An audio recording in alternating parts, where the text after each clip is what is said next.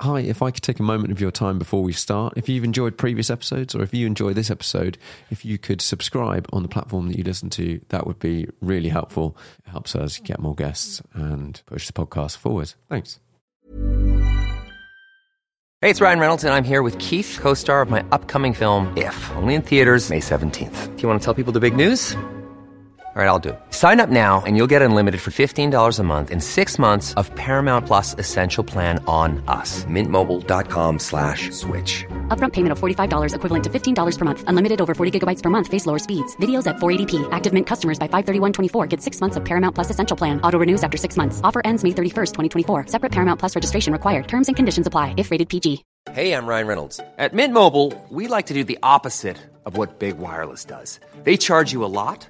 We charge you a little. So naturally, when they announced they'd be raising their prices due to inflation, we decided to deflate our prices due to not hating you. That's right. We're cutting the price of Mint Unlimited from $30 a month to just $15 a month. Give it a try at mintmobile.com/switch. $45 upfront for 3 months plus taxes and fees. Promo rate for new customers for limited time. Unlimited more than 40 gigabytes per month. Slows full terms at mintmobile.com. There's never been a faster or easier way to start your weight loss journey than with PlushCare. PlushCare accepts most insurance plans and gives you online access to board-certified physicians who can prescribe FDA-approved weight loss medications like Wegovy and Zepbound for those who qualify. Take charge of your health and speak with a board-certified physician about a weight loss plan that's right for you. Get started today at plushcare.com/weight loss. That's plushcare.com/weight loss. plushcare.com/weight loss.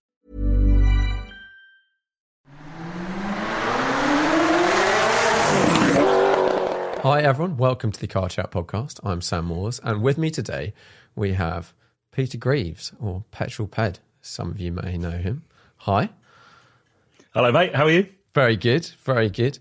For those that sort of haven't come across you before, can you give me like a 1-2 lines?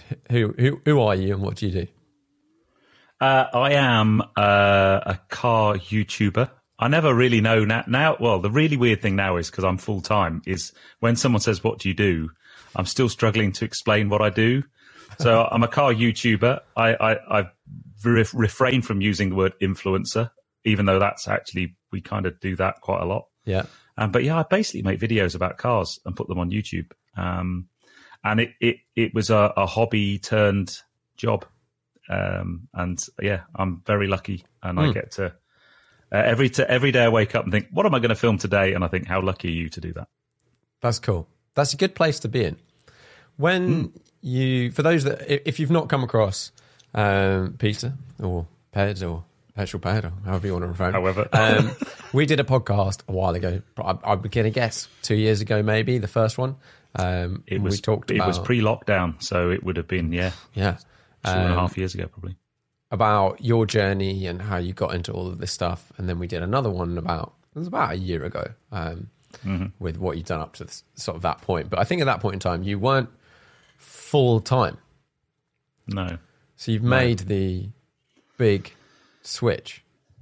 Yeah, it kind of, it sneaks up on you, I think. I think when you first start, I mean, any aspiring YouTuber out there will probably do what me and you and all of our kind of YouTube mates did and watch other channels and think, oh, I'd love to do that. And you just start making some videos and normally really bad ones and dream one day you might be that person on a launch or driving a supercar or doing whatever cool thing that your YouTube channels that you watch do. And you start doing that, and then over time, your channel grows and your following grows and your reach grows. So you start working with if you're a car YouTuber, with car brands and things. And then financially, you start to earn a bit of ad revenue. Although I wouldn't start a YouTube channel today, I don't think, because the rules are quite different now to when I started anyway.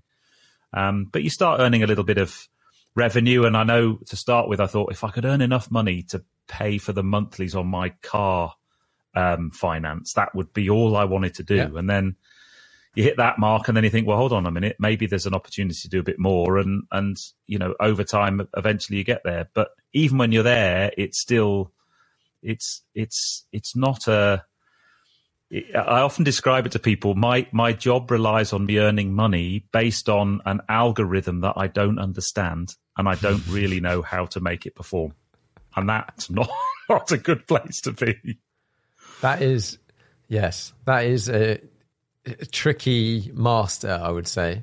And your point about trying to earn enough ad revenue to cover the car payment, a lot of YouTubers, they just, when they earn more ad revenue, they just increase the car payments, which actually is a quirk of the automotive YouTube space. I think when you look at some YouTubers, and they just are getting more and more and more cars over time, and they go, this doesn't really make sense. Why are they doing that? There is all of the obvious reasons, like your audience, views, if that's part of your channel. But then as a business, because your business is based around creating content and owning cars and stuff, your car payments are a cost of your business. So over time, you can pay off cars as part of your business costs and build up an asset base that at some point in time, when you decide to quit the whole thing, you could sell off.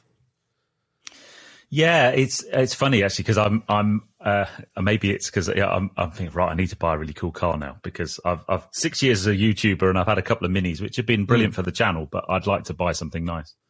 And I have talked to my accountant and stuff, and there are things you can do and things you can't do, and I think it depends on who you ask. But for sure,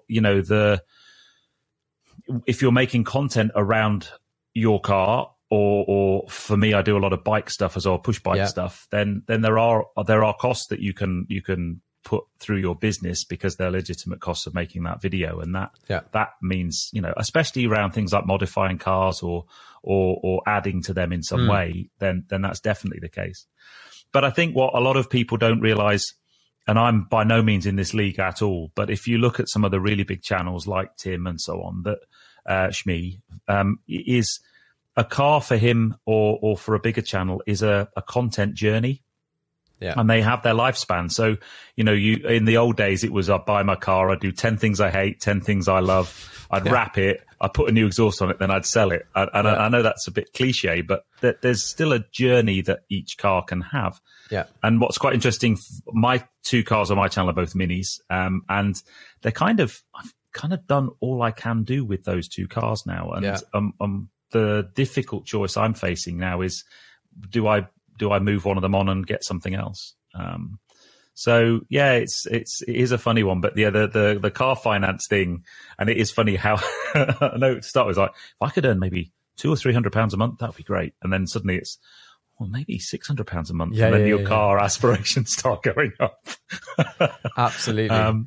So yeah, it's an interesting one. Do you think, does that side of it, obviously, we're petrol heads, it's nice owning nicer stuff, but I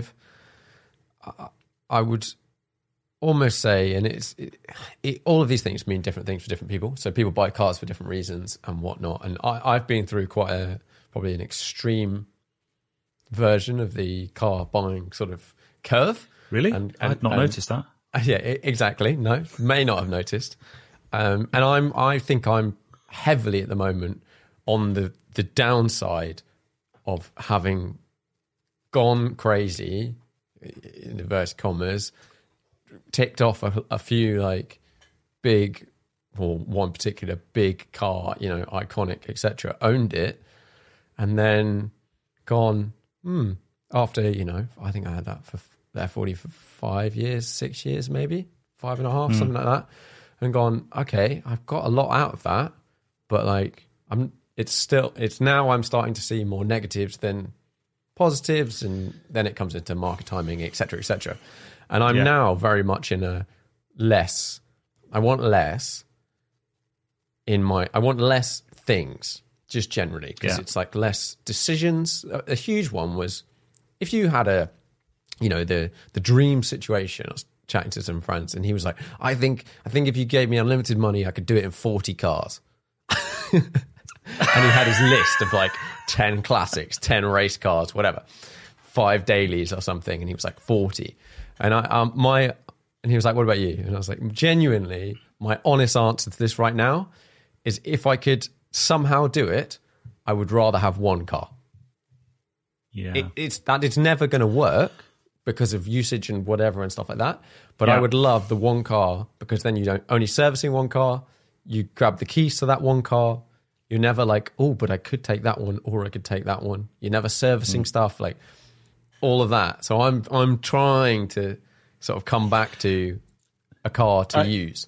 I think it's a factor of growing older, right? But I think some. So I'm a bit the same. I think much of the want is in the wanting, not the owning. So, you know, totally. one of the things that I have always thought, I'd love to have a supercar one day. And actually, one of the things that YouTube has taught me is I'm now in a position where I can get my hands on quite a lot of different types of cars through the brands that I work with. So, you know, if I did a video last week with Audi, and I really wanted a really good performance EV. I had a really good video idea, and I got my hands on an RS e-tron GT, and I had it for 4 or 5 days, did my film and experienced it, and it was amazing. But I gave it back, and then I can have something else. And I think actually the joy of doing YouTube is you get to experience lots and lots of different cars in lots of different price points, but you never have the pain of having to pay for them, the pain of the depreciation on them, and you just give them back and then have something else. And the more you do that, the less inclined you are to sink all your money in one car. Yes. So I kind of get it, and I think that especially the really high end stuff. My worry with the YouTube world is, and I think we as creators have a responsibility that I think some take seriously and deal with quite well and others don't, is there's a responsibility for me is if you go and buy a car, and it doesn't matter whether it's a supercar or whether it's a Ford Fiesta or, you know, something, is if you buy a car, especially if you buy a car new, there's a very good chance you're going to lose money on it. And in fact, actually 90% of car purchases, you're going to lose money on it. And I think kids growing up watching YouTube could very mistakenly think that you can just keep buying and changing your cars all the time and it have no financial repercussions at all. And that's just not the case. Not at all. And if you speak to any of us, we've all at some stage of badness been hit by depreciation, been hit by wanting to change or get out of a car and it costing you money. And I'm always terrified of that, because it's happened to me a couple of times in the past. Not, I guess, for me at the time, it was big money. I remember it's always big money. We bought a BMW 325 convertible, beautiful car, absolutely beautiful car. And I remember the numbers. It was 30. This is dating it as well. It was £32,000. It was a 6-month-old ex-demonstrator. Beautiful car. And we owned it for about 9 months, 12 months. And then we realized that it wasn't the right car, and our journey profile had changed a bit. And we went to take it back to BMW and get it. And we got offered £21,000 for it. Yeah. And at the time, I just remember thinking, oh my God, what have we done?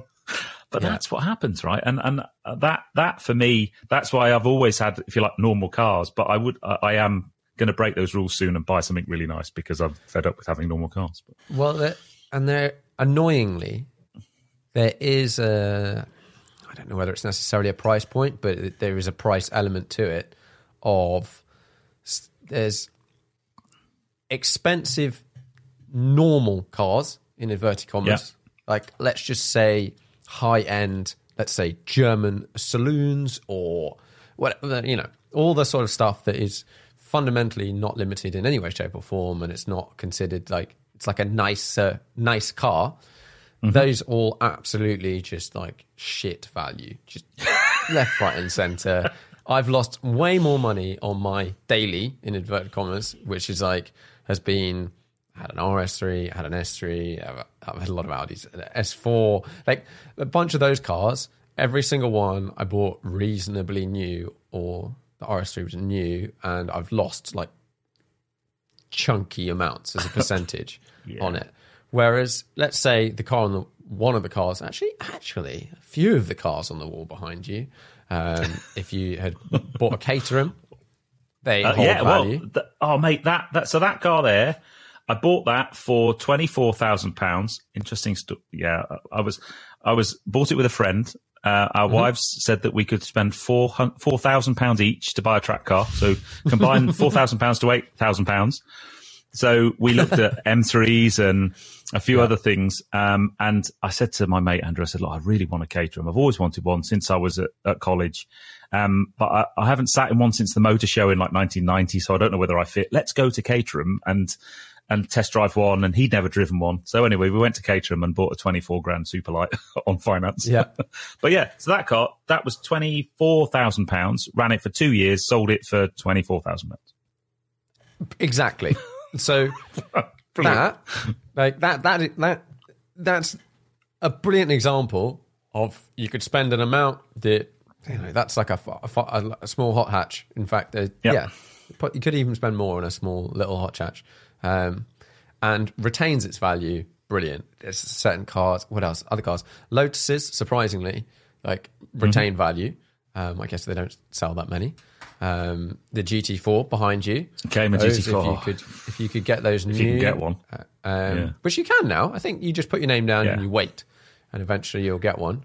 I mean, I guess the other thing is the last 9 months, the whole used car market's kind of gone a bit topsy-turvy anyway, hasn't it, really? Some of the used car prices. And that has spurred me to change cars a few times in the last things I wouldn't have done necessarily because of price changes. I've kind of gone for it because I've owned a car that's gone up, and then it was like, well, okay, brilliant. And then somehow managed to do a good deal and wormed my way through. And I'll call Are you the trade-up guy? You are a trade-up guy. I like it, like a trade sometimes. But 2021 was my Ferrari year. The end of the Ferraris, I would call 2021 for me. Owned F40, sold that. 812, lucked out. It went up. So I didn't lose any money when I sold it, or it was like 500 quid or something, which I did, I think 4,000 miles. So I was kind of expecting. That's a pretty cheap 3,000 or 4,000 miles in a Ferrari. Exactly. Right? I thought that was going to be chunky. Then got into the Lisso, did 5,000 miles in that, and sold that for a profit. Small profit, but a profit, which was good. Great. To a mutual friend. Whose car you have driven. I have. What's his? Dino. Yeah, 246 Dino. Yeah. I've not driven one. Oh, mate. Oh, it was stunning. I mean, there are things that you don't get in a car like that, in terms of modern day performance and stuff. I mean, my Mini has, probably more horsepower than that. But the whole experience of driving a car like that was just mind-blowing. It really was. And the noise it made, because it's the V6, which obviously quite an unusual thing for a Ferrari, or the new one, the new 246, 296 is V6. But yeah, it was a beautiful car, really beautiful, and it drove beautifully. I was quite surprised. I assumed that he was going to come out with me, but he said, no, off you go. I was like, really? I was like, nice. Yeah. I was like, okay. But yeah, it was good. It was a good day because I drove a back-to-back. I drove that and a 308 back-to-back. So that was a good day. How did those two compare? So. Quite different. But yeah, so you drove a 308 GTS? Yes. Yeah. How was that? Yeah. I mean, again, the replacement to the Dino. So a little bit more cramped inside, bizarrely. I couldn't quite get my left leg in between the steering wheel and the gear lever. So it was kind of fourth was tricky. Fifth was okay. But yeah, beautiful car. Again, a mutual friend stroke contact of ours. It's his car and beautifully restored and, absolutely stunning thing. I should have really worn my Hawaiian shirt and got my tash growing a bit more to do the whole Magnum thing. But yeah. But that for me, those experiences, that's why I do YouTube, is the opportunity to drive cars that, I mean, for me, I think a 308 was probably the first. It was certainly the first Ferrari I ever really kind of understood what a Ferrari was, and the first supercar that I kind of lusted after. Shortly after that, then I guess Ferrari-wise, you had things like the white Testarossa in Miami Vice and those type of things. But for me, Magnum PI driving is Ferrari. That was the first time I ever thought. I mean, actually, for many years, that was a Ferrari. I didn't know they made other cars. Yeah. I just thought that's what a Ferrari was. So to drive one was very cool. Yeah, it's cool. And I think getting to drive cars, like I'm very lucky to get to drive a lot of stuff, and you're equally get to drive a lot of stuff. And I think that's part of the reason why now I'm like, owning cars is less important because I kind of get to drive things. And so it's like, well, if I've got one thing that I drive a lot, that's slightly better for me. But with this whole going full-time YouTube, I felt this slightly ties in. This is a tenuous link, but we're going to get there. Okay. One of the things that I know for me with the podcast, has to make sense. Like it takes me a lot of time, and I love doing it, but sort of financially, it kind of has to make some sense at some point, or at least have a vision to make sense in the future. And one of the reasons that it now works is because of a company called The Market, who now you have a tie-in with. I sort of met them through a mutual person on the internet who now works for them, and I've since met most of them, and then now also Bonhams. But for me, it was just, I didn't know much about them when they came about, and then met the team who were just great. Like ignoring all of the business side of it, like I really get on with the people behind it, which I think has helped me and what we want to do. And I think they're very much, from my side, it's about, they said, Sam, like, what do you want to do this year? Yeah. Like that. Yeah, that's how they approached it, rather than like, we want you to jump through these hoops. And they're like, we want to help you. And then we think that will probably help us.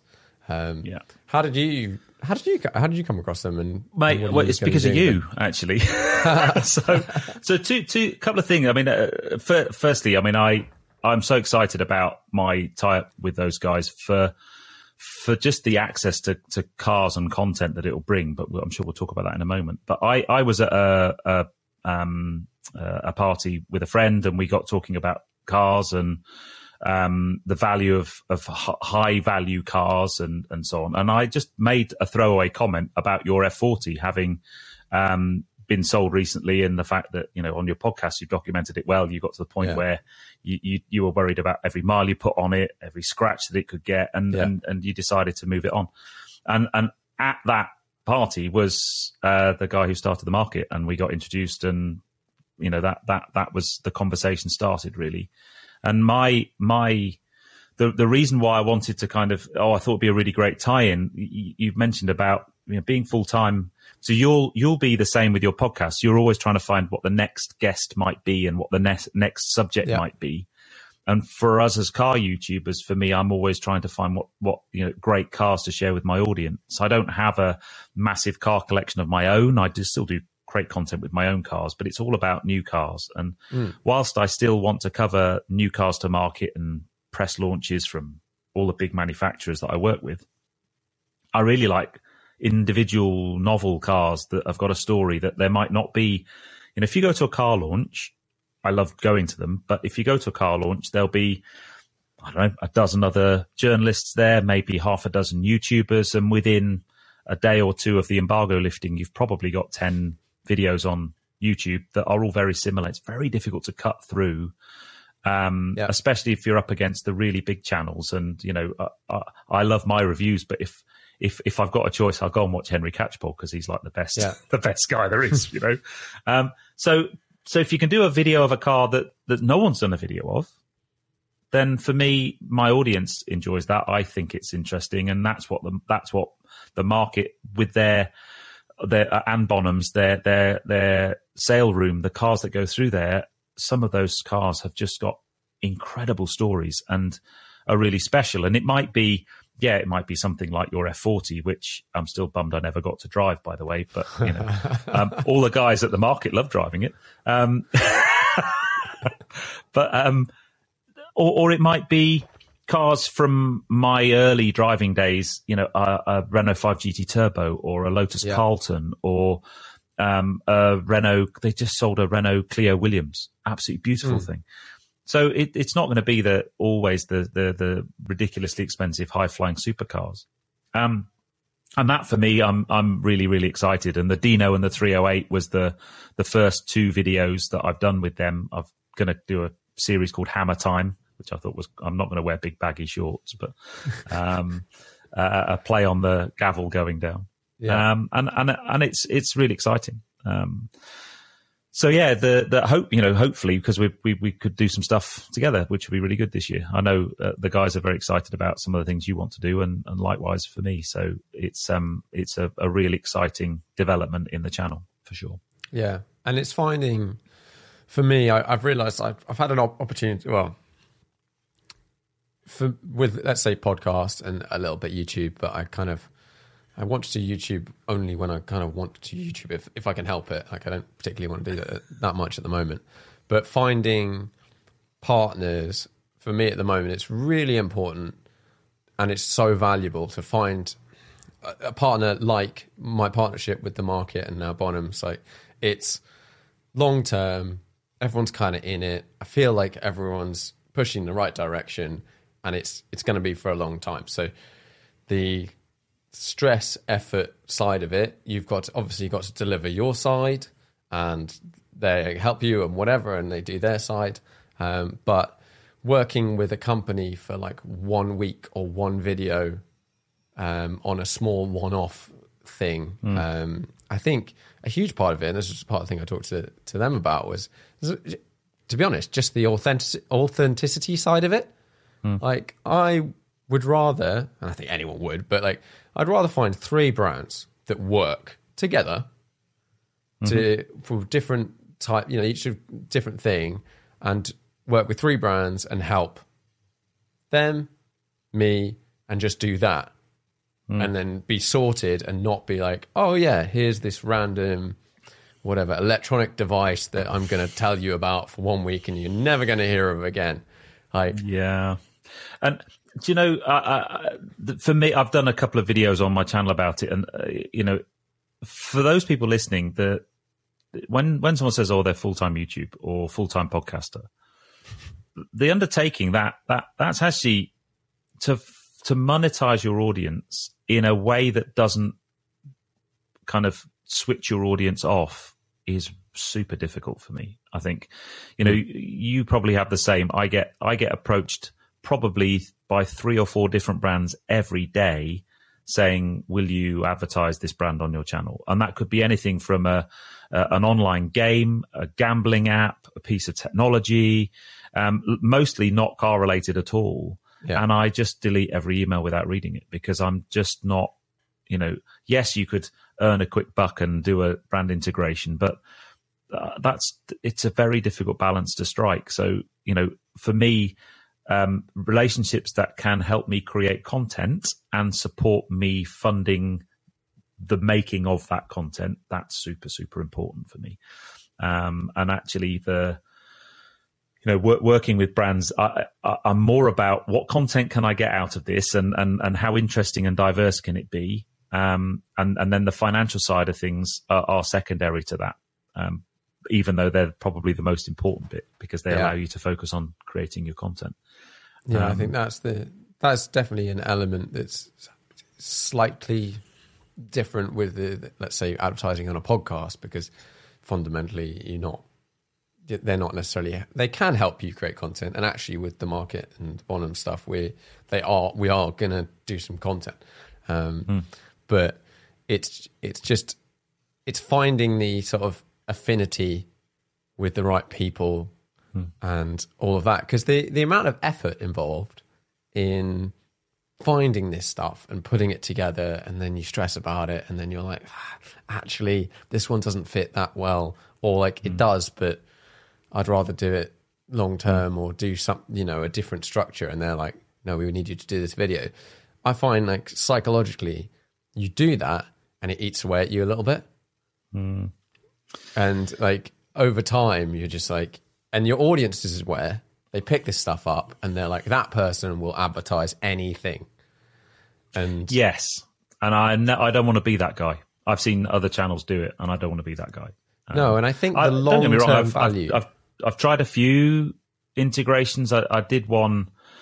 I wasn't massively comfortable with it. It was for a share trading app. The reason I didn't like it was because it was an FSA regulated thing. There was a whole script that you had to kind of nail word for word. And it just jarred me a little bit. So I that put me off. So yeah, it's an interesting one. And I, you know, I get it. I get why, you know, the comments I find most difficult to deal with sometimes, they just wind me up, is when someone says, "Oh, watch your video," and there was loads of adverts in it. And I'm like, well, you're watching it for free. If you don't want the adverts, pay for YouTube Premium, and, you know, or skip the adverts, but you're watching it for free. You watch a TV show on ITV for free and have an advert every 15 minutes without complaining. It's exactly the same model. And I, you know, 1 20-minute video for me is probably a day's filming and 6 to 8 hours of editing, you know, 3 times a week. So, you know, you've got to fund it somehow. And you've got to fund your life and whatever and all that stuff. And exactly. I think a lot of these things have their place. And I think most people will not necessarily market. They'll do smaller things when they're smaller because that's what you can get. And you're like, actually, I like this company and we'll only do one video and whatever. Like you've got to make the money somehow.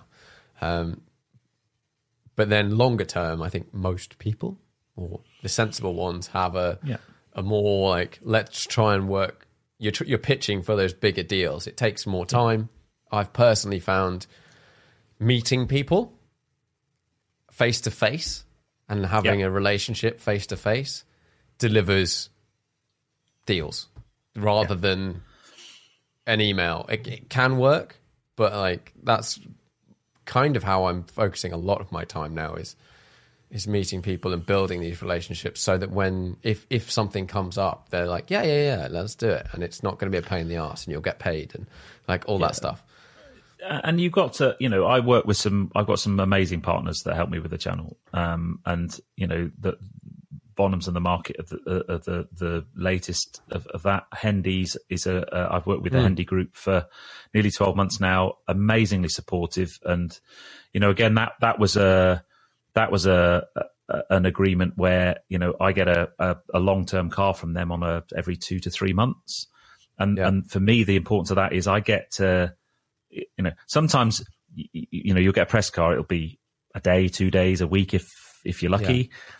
You can learn a lot about a car in a week, but you really want it for longer than that. So I can have a Hendy car for 2 or 3 months and really, really get to grips with the ownership experience and create content based on that. So that's the attraction of that partnership. So yeah, it is. You're right. The longer term ones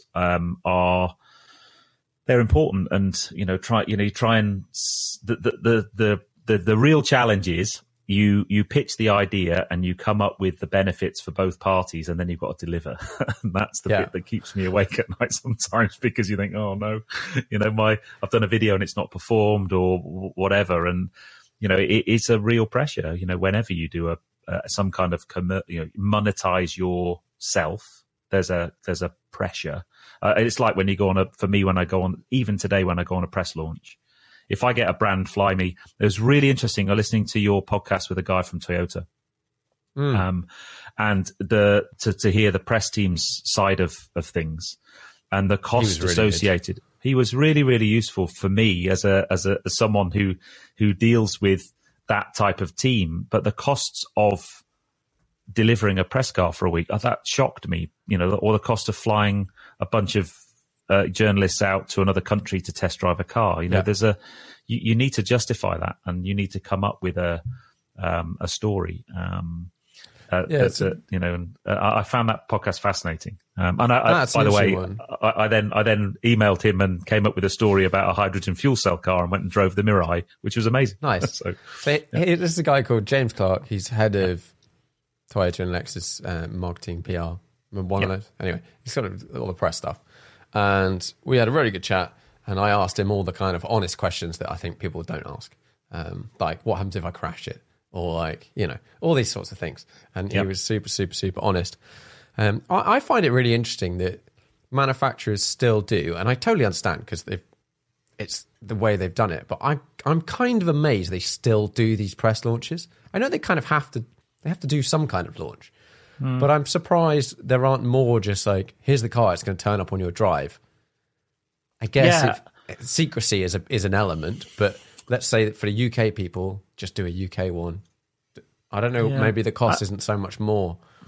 I think there's a bit of legacy. I think that the legacy, what I'd call the proper journalists that are there, that's kind of how they've done things. And, you know, actually as a YouTuber, some of those press launches, wonderful as they are to go on, they're actually really, really hard because you have to create content, and the routes that are plugged into your sat nav, you've not recce'd them, you don't know them, and you've got, I don't know, you know, you've got to create a video in a day and think of a story that no one else is doing. And I don't want people to feel sorry for me, by the way, because I know it's wonderful and really cool, but it's a lot of pressure, you know, to try and get a video made in a day and make it quality and you've got to learn the car in like an hour and understand it and try and come up with some kind of commentary about it. But no, that for me, and you know, I'm not, you know, fanboying here, but I've listened to pretty much every podcast you did. In fact, the reason I'm here today is I messaged Sam and went, Sam, you need to do some more podcasts because I've ran out. I'm going back and re-listening to them again because I listen to them whenever I'm on a long journey. But that one, I really enjoyed that podcast. I found it, for me as a car YouTuber, super, super interesting. Yeah, I think a lot of very useful. People are interested in like whether the journalist side or maybe content creators. We were very, very much like spelled out like all of the stuff that you need to know, ask, whatever. If you're an aspiring YouTuber, I mean, I have people all the time say, "How do you get a car? How do you get a car for a week?" Well, you ask and you come up with a story and you have an audience and so on. By the way, I need to ask you about a couple of cars that you've driven recently. I know it's your podcast and you're asking me questions. Go for it. But, I don't mind. The Morgan Super 3. I have not driven it. Oh, were you just there looking at pictures or looking at the car? No, you were there the other day. Oh, you didn't get to drive it? Mobility thing. It's not. You can't drive it. It's like a VP1. Oh, I thought you'd driven it. Oh man. Oh, good. No, that makes me feel better because I was really jealous. I want to drive that because that looks wicked. It's really cool. And they had, so it was at Morgan Works, which is their London showroom. Yeah. It's in a Muse. And I'd messaged about doing this podcast with the head of design for Morgan about the car. And I wanted to just, you know, ask all the questions, etc. And they're like, well, you can go and see it. It's in the showroom. So I just went to the showroom and I had arranged, but you could go. Like, it was there for a week. No one knew it was there, but if you just happened to walk past, you would see the new Super 3. And they had one of the old ones next to it. And after having a look around the new one for like 5 minutes, we went and had a look at the old one. And the old one suddenly looks like some sort of relic. Like, it's, you first see the new one, like, this looks a bit weird. Then you go see the old one, and then you come back to the new one and then look round it. And there's so many elements of the, what do you call it? It's not a car, vehicle thing, three-wheeler, I guess. Fun machine. Fun machine, exactly. There's so many elements about the design and stuff that are all about making it better to drive, making it better to use, more storage, like all of this sort of stuff that if you've driven the old one, even things like the old one, the exhaust went down the side and you go, that's fun. It's fun until you burn your like calf on it when you get out. And like, I think anyone that's been near a three-wheeler has probably got very, very close to getting seriously burnt on their leg.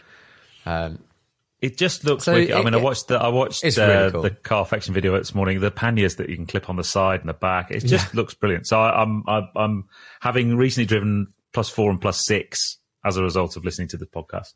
What? Yeah. What did you think of them? They're both stunning cars. I really enjoyed driving them. +4 for me, it was the manual one I drove, which I liked, but I think it would probably quite quickly not have enough power for me. And I know it's not about power, but I'd want a little bit more oomph.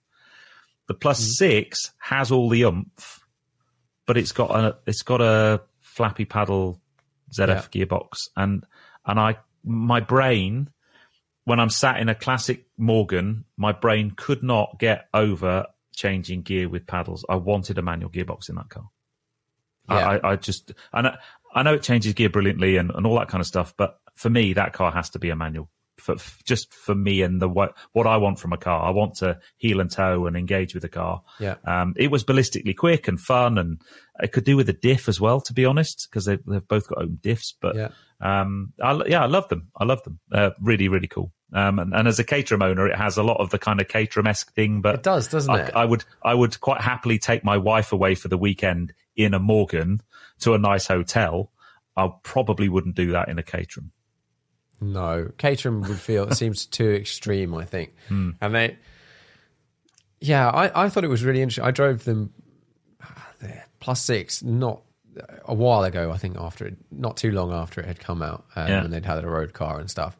And it was this kind of crazy turbo experience, but in a car that, for me, it didn't really feel like it could handle it. Like, it was a bit sketchy. But then I drove the Plus 4 probably a year later or whenever that was, and had it for 4 days or something at home, and really liked it. Like, I think a huge part of it was the manual gearbox, just the way it worked with the car and whatnot. I would have a Plus 4 over a Plus 6 personally. And as someone said, you can always, because it's a BMW engine, you can always just put a chip on it, or just give it a bit more oomph with a new map. Yeah, if you wanted a bit more. I thought it was a really nice, fun experience, and you kind of have to go to the factory, look around the factory, see how they're made, and then you get in the cars and you drive the car, and you're like, it's a Morgan, it's not a Cayman GT4. Yes, absolutely. Yeah, they're all hand built. The craftsmanship. I mean, I did the whole factory tour and then drove them back to back all on the same day, and it was mega. It was a really, really cool. And actually, anybody can go to the factory and have a tour. Anybody, you can hire one of the cars, so you could go down and have a factory tour and drive one round the Malverns in the afternoon and have a great day out. I recommend that. Yeah, I would take a three-wheeler. I would take a Super 3 when you can do that with a Super 3 or one of the others. Wait to drive. I've never driven the original three-wheeler, so I wouldn't know, but I can't wait to drive that car. So understeer, oversteer. That's a three-wheeler in a nutshell. Excellent. Sounds like a recipe for fun. And then the other car you've driven recently, which just looked, frankly, quite ridiculously awesome, was the new Radical, the SR10. Yes. Oh, mate. Have you driven anything like that at all? No. No. Okay. No. Yeah. So and I watched that video and thought, well, it's got aero. So if you're not used to driving an aero car, I'd imagine it's quite a big step to go straight into that. But it did look awesome. It took me quite a long. I had 3 sessions, 3 30-minute sessions, and really I should have. This is when the blend of filming and not filming and stuff comes in, because if you arrive, you've got to check in, whatever, do your stuff, then you chat to everyone, and then you've got to film some stuff, then drive the car, and then you've got the amount of time that your session is, I think maybe 45 minutes or something like that in between your sessions. And to get out the car, do a little debrief, film a video, go to the loo, eat a little bit of food, have a drink, and then be back in the car again, so filming and back in the car. You don't actually have very much time to really decompress and think about. No. And looking back at it now, I would have, just for me personally, it would have been really beneficial if I'd sat down with the driver coach at the very beginning. I don't think he'd driven that car around that track, so had said, okay, I'm going to sacrifice 10 minutes of my first 30-minute session, but I want you to go out and do a really go flat out. And then I want you to come back and we're going to sit down in the next break and talk about how we're approaching every corner. Because I've driven that track in an SR3, which is the race car I have, but only like once in a test day, and I don't really remember much about it, but it was a bit like, I think first corner is like fourth, I can't remember. Whereas if you said Silverstone, where I've done a lot more, in a 3, I know each corner, exactly where the braking point is, exactly where the turn-in point is, how much throttle, how much braking, what the brake curve looks like. So whether it's like high initial and then like off, or gradual, or a little, various shapes and whatnot, and like park throttle, and all of these things get you so that I can get quite quickly, let's say Silverstone, up to the fastest time I'm capable of. Whereas dropping into a new car where the speedo wasn't working, which I think the GPS, there's something about the GPS wasn't working at that point in time. So I had no speedo, I just had gears, which you're arriving at a corner and you're like, I think I'm going really fast, but I have no idea of the gearing. So the corner 1 at Snetterton, I was at the top of 5th, like on the limiter pretty much, and you can pull into 6th. And I was like, I know I need to slow down, but normally I don't slow down that much for this corner. So you slow down a bit, and then you go around the corner and you're like, okay, maybe I could go faster, but I don't know. Looking back, I got the gearing, the technical information for the gearing, and the top of 5th is like 170 miles an hour. So yeah, get that wrong. So that's you need to hurt. slow down to like 125 or something for that corner. So you're doing a lot of braking. But that would have been, I think, if I'd spent more time doing that. But basically, a crazy experience. SR3s on tracks are mental, but they hit as you get faster, they slow down and they kind of top out at about 130 or 35 or something like that, because they've not got enough horsepower to overtake the downforce at that speed. Whereas the SR10 has double the horsepower pretty much, a chunk more torque because it's a turbocharged engine, and it just keeps pulling and pulling and pulling, and it'll go up to like 175 or something. Wow. So, and it's got the similar aero, similar balance, a little bit less weight. So what I was finding was I was approaching corners at Snetterton. There's another corner, I think it might be called Hamilton. It's on the like infield. You do a hairpin left. I've not driven Snet, so I don't know. Okay, you do like a hairpin left, and then there's like a fast kind of left, and they put a barrel there. At Snetterton, they seem to love putting barrels on corners that you've got to dodge. And I was always braking really heavily to sort of slow down to a speed that I thought was about right, and then pitching the car in. And basically what I was doing was braking too hard, and then coming off, sort of too hard, and then trying to turn the car. And the aero platform, so the car basically needs to be level, or somewhat level, for the aero to work underneath. If you're smash the brakes, the front goes down, the back goes up, you mess the aero a bit, and then you try and turn in, and it's not got that much downforce, and the back tries to swap with the front. Which isn't good. So towards the end of the session, I was working on braking the same.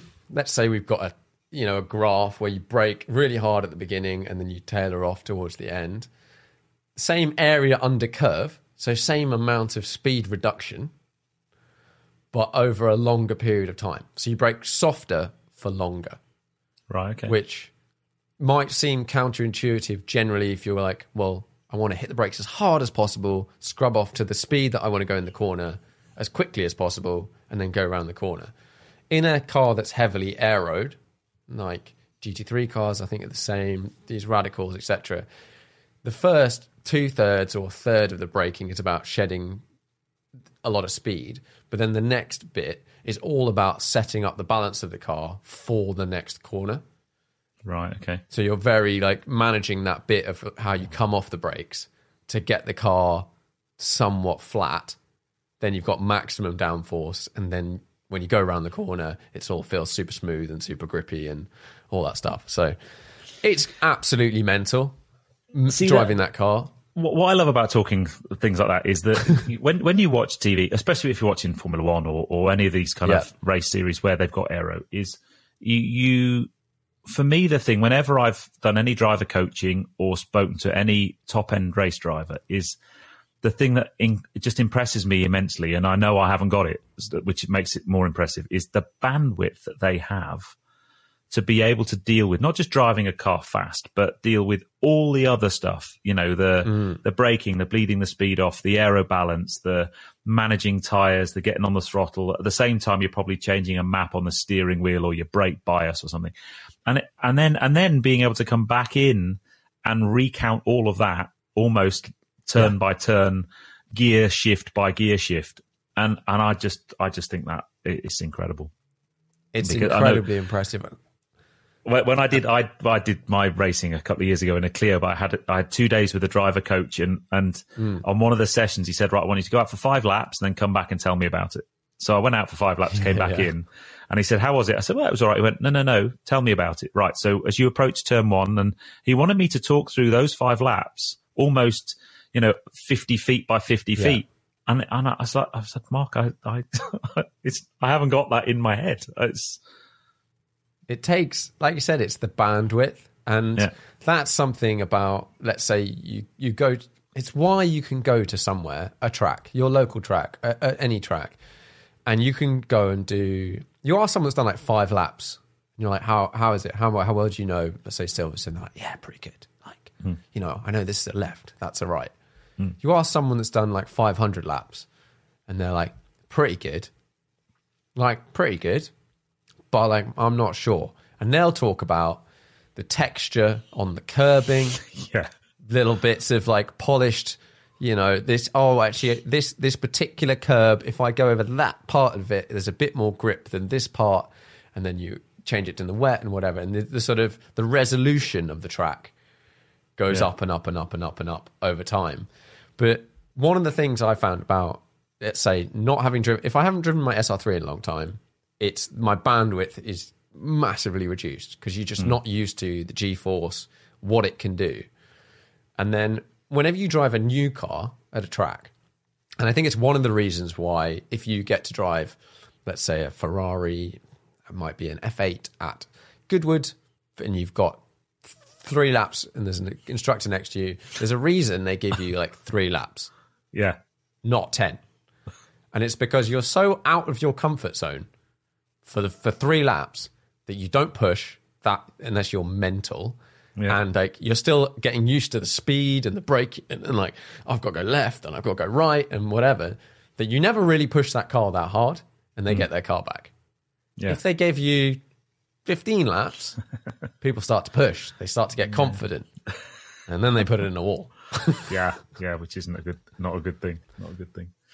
But yeah, it's an interesting one. The SR10, as a track day, it's a race car, so you can go race it. But if you wanted to buy a track day car and you wanted the ultimate, like, fastest thing, I would say an SR3 is great, but on a track day, it's not very good because it doesn't have the straight line pace. It's not slow, but it doesn't have the straight line pace from, let's say, 80 miles an hour up to overtake fast cars. Like, the stuff you see on a high-end track day, 911 Turbo, 720S, all that sort of stuff. SR10 has the aero to do the corners crazy fast and brake really late because it only weighs like 700 kilos or whatever.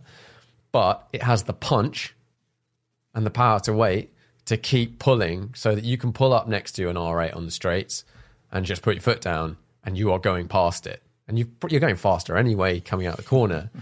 So then you're the first person to the next corner. Yeah. Which means you can attack the corner how you want. Whereas often, it's maybe if you're in a Caterham or something light, something kind of quick, but that's not that fast on a straight, you get to the corner and there's some absolute bleep in there, in whatever, that's gone down the straights at 180 miles an hour, slammed on the brakes, and then is going 50 miles an hour around what is a 100 mile an hour corner, and you're not allowed to overtake them. Yeah. Whereas in your SR10, you just gone. No, that's a radical SR10. Yeah, it looks good. It looks good. I've done monster experience. I don't know if you see. I'm doing some stuff at the moment with Nichols Automotive. I don't know if you've seen the Nichols M1A car. I saw something. So just do a Google for Nichols M1A, because this is your kind of car. Because one of the things listening to your podcast is one of your recurring themes is lightweight cars, right? You love your lightweight cars. So look at the this. Nichols M1A. So it was designed by Steve Nichols, who was the chief designer of the McLaren MP44, the most successful Formula One car of all time. But it's a kind of modern day homage to the McLaren M1A, but it's 900 kilos, and they've got a range of different engine options. So that the car that if you're watching online, that's their prototype. So their first production car is going to be literally just the next couple of weeks. I'm going to see the chassis next week. But they're putting an LS7 7-litre Chevy V8 in the back of that with 620 horsepower, and it weighs 900 kilos. That's going to be a mental. 6-speed manual box, and it's based around loads of torque. It's based around a bonded and extruded aluminium chassis, bit of carbon fibre in there, but beautiful thing. So I've done.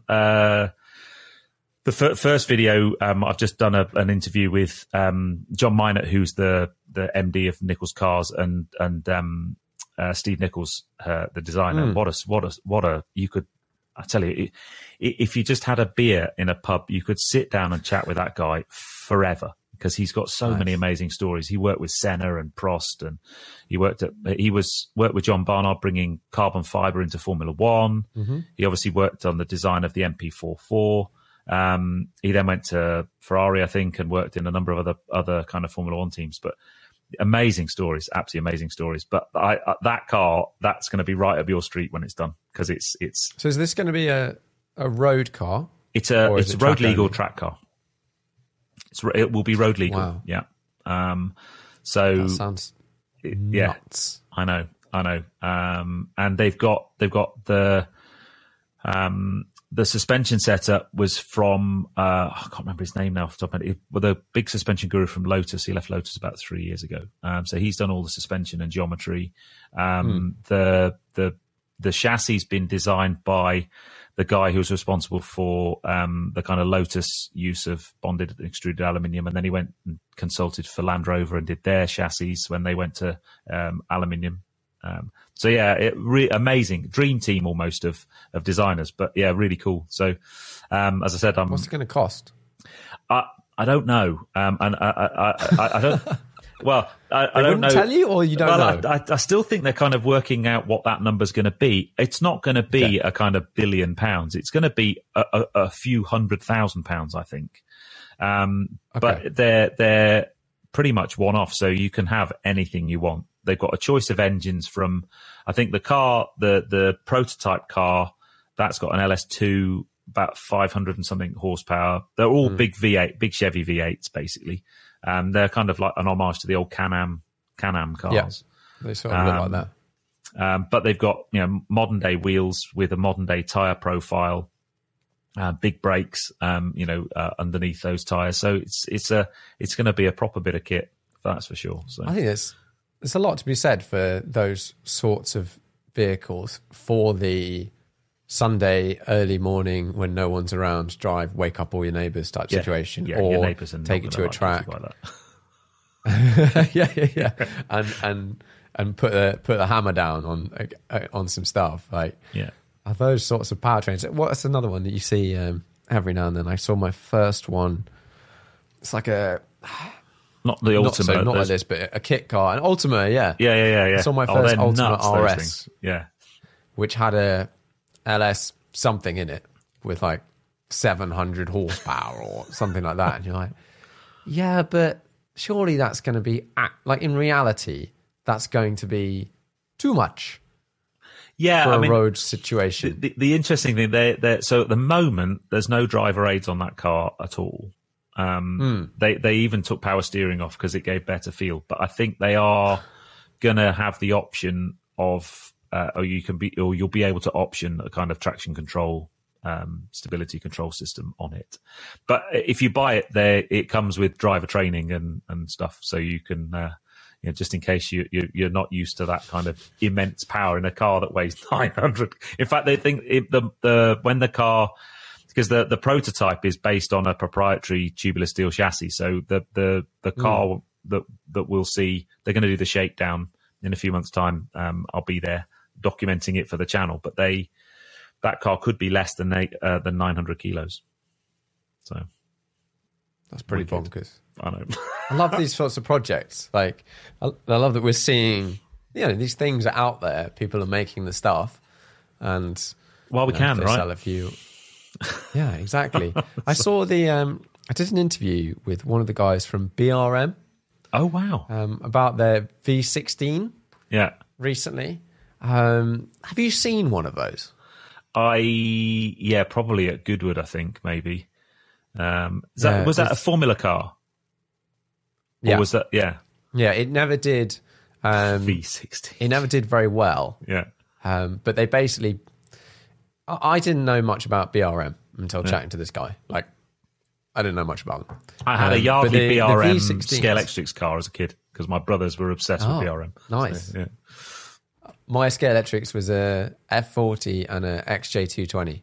Excellent. And then I think I had some others, but like those came as the kit. And you ended up owning an F40. That's got to be the coolest thing ever. You ended up owning the Scalextrics car you had as a kid. That's pretty cool. Yeah, and I definitely made that F40 like jump on the Scalextrics track. I did not do that with the real thing. No. But so that was it. Talking to them about that car, I didn't realize that for them it was kind of like an engineering exercise of British excellence. Yeah. So these things were built like a fine watch, but in car form. Yeah. Like the whatever Speedo had 200 parts in it when most Speedos had 5 parts in them because they're like, let's over-engineer this in far too many ways. Yeah.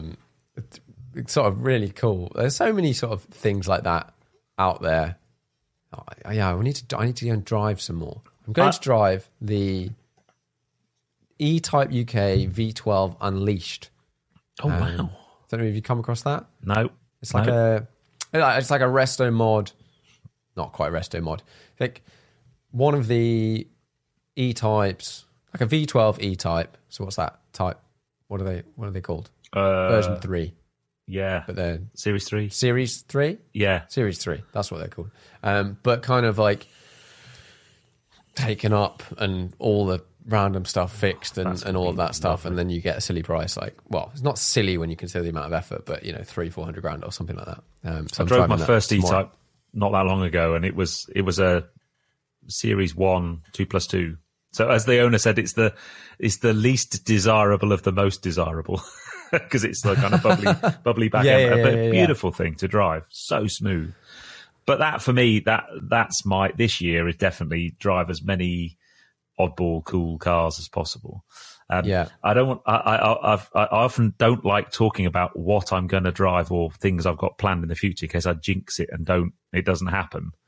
But, that's true. I haven't driven this thing yet, so but I am in the process of planning. In fact, I booked my flights yesterday. I've been invited to Italy to Pagani to have a look around the Pagani factory in Italy. Ooh. And I am hoping very much that I'm going to get to drive the Wyra BC Roadster. Yeah, nice. So, well, that would be pretty sick. Yeah, I know. Although I'm massively intimidated, but yeah, it's. But yeah, so those types of things, you work in the background trying to get contact companies and get access to stuff. But you seem to be you're very good. I guess it's extending your reach to get guests on the podcast of getting access to some of the things you've done, some of the cars you've driven, the resto mod really stuff, tricky. Especially. I now have over here. I'm not going to show it, but a big whiteboard that's. I don't know how big it is. It's like a couple of foot across, 3 foot across by 4 foot down or something. Yeah. And it is full of column in the left is people to contact. So like people I kind of, want to get in touch with. And then the next column is like in the process or have sent a message to. And then it's like, have we agreed anything? Have they replied or whatever? And I'm like, there need with one of those. Brilliant pen. idea. And it's easily 50 or 60 people down, and that's in the first list of people I wanted to talk with. And it's easily the same we're in the process of that. But like getting from you've sent a message and they've replied to recording is not easy. No. Like it can be easy. Certain people, great, but like that I spend far too much time. No, I think I spend about the right amount of time, but just trying to put them together. Yeah. And it gets easier over time, but I think that's probably like you with like booking cars and things. Like why, if you can tie up with someone that can possibly provide, whether it's one car a month or whatever it is, then at least you've got probably one car a month you don't have to worry about. Yeah, it's a heartbeat. I mean, I do an update video, but 2 videos a week. So you've always got to have this kind of constant. And I've just come back from holiday, so my 2-edit file on my computer is empty. So I'm literally hand to mouth at the moment. So I'm filming tomorrow, and that's Friday's video, and it's Wednesday now. So that's never a good place to be in. You must be the same. It's you must have to have some banked and recorded, and that just takes the pressure off so much. Because all you need is a bad weather day or a car fail. I mean, I had a couple of really cool cars I was due to film earlier this year, and both cancelled. One was a historic car, and that failed to start the day before. They couldn't get the car working, so we had to can that. And then that puts you out totally. Yeah, and it's getting cancellations. Like occasionally for me, for some reason or other, someone, let's say, can't do a podcast, or we had bad weather. Like the first time I went to drive this E-Type, it then torrential rain, and it was a customer's car, and it was like, let's not like get this all. It was like ready to be shipped. Like let's not just do this. But you lose half a day, and then with the podcast, sometimes people can't do it because you're generally trying to get some of the most important people from whoever, sometimes stuff comes up. In awe of some of the people you've had on here, from Christian von Koenigsegg to some of personal highlight. That was amazing. I was like, when that came up on the list, I'm like, he's got Christian von Koenigsegg. Wow, okay, I'm listening to this because that guy, from an engineering point of view, I think that company do some of the most unbelievable stuff. I mean, I just want to know more about the free valve technology and stuff in a Koenigsegg than I do, because you learn, the more you learn about it, the more you realize you don't actually really understand most of it because it's so complex. Yeah. But, and you're like, why is this not in all combustion engines? And like, if we weren't, let's say, everything's been turned around to say we're doing EVs now. If the sort of sideline of you might be able to do combustion engines, depending on what they run on, was allowed to continue, things like that. Because I think with the Gemera, however you say it, that engine is like, it's quite a lot more efficient than any other combustion engine. Yeah. By an amount that people, I don't know what the amount is, but even if it was 10%, that's significantly more than people have gained. Like, you look at engines for the last 20 years, they're not twice as efficient. They might be, but like they're not really. Like, no, they're only in there. You're not getting 100 mpg out of a V8. About 30% efficiency, 40% at best from an internal combustion engine. Yeah. Whereas electric motor, 95% efficiency. I mean, that was the interesting when I drove the Mirai, the hydrogen car, and that, don't get me wrong, hydrogen has its challenges, creating it in the first place. But what that car did for me was just make me think, well, why is the narrative so focused around one particular solution being a battery electric vehicle? Why aren't we, I mean, not just, I think the government, the car industry, the population of people buying cars, we kind of need to just have a bit more of an open dialogue. I think it needs to be a mix of BEVs, hybrids. I know you hate hybrids, but I'm a big plug-in hybrid fan. I don't hate them. I just think they're not the best solution yet. Although they are what they are. So for the reason I brought, I think they nearly are. So I'm running a plug-in hybrid at the moment, and for me, for my lifestyle, if it was just for Tracy, my wife, going to work and back, I'd buy a mini electric, a bit like your little Peugeot, 120 odd miles of range. Perfect car. I've got a 7 kilowatt charger at home. That would be perfect because she never does more than, 15, 20 miles a day. And you could go shopping in and stuff. Brilliant. The problem is if you want to go a bit further than that, you could go full blown BEV, but 250 miles, 300 miles, depending on which one you buy, is probably the kind of range you're looking at.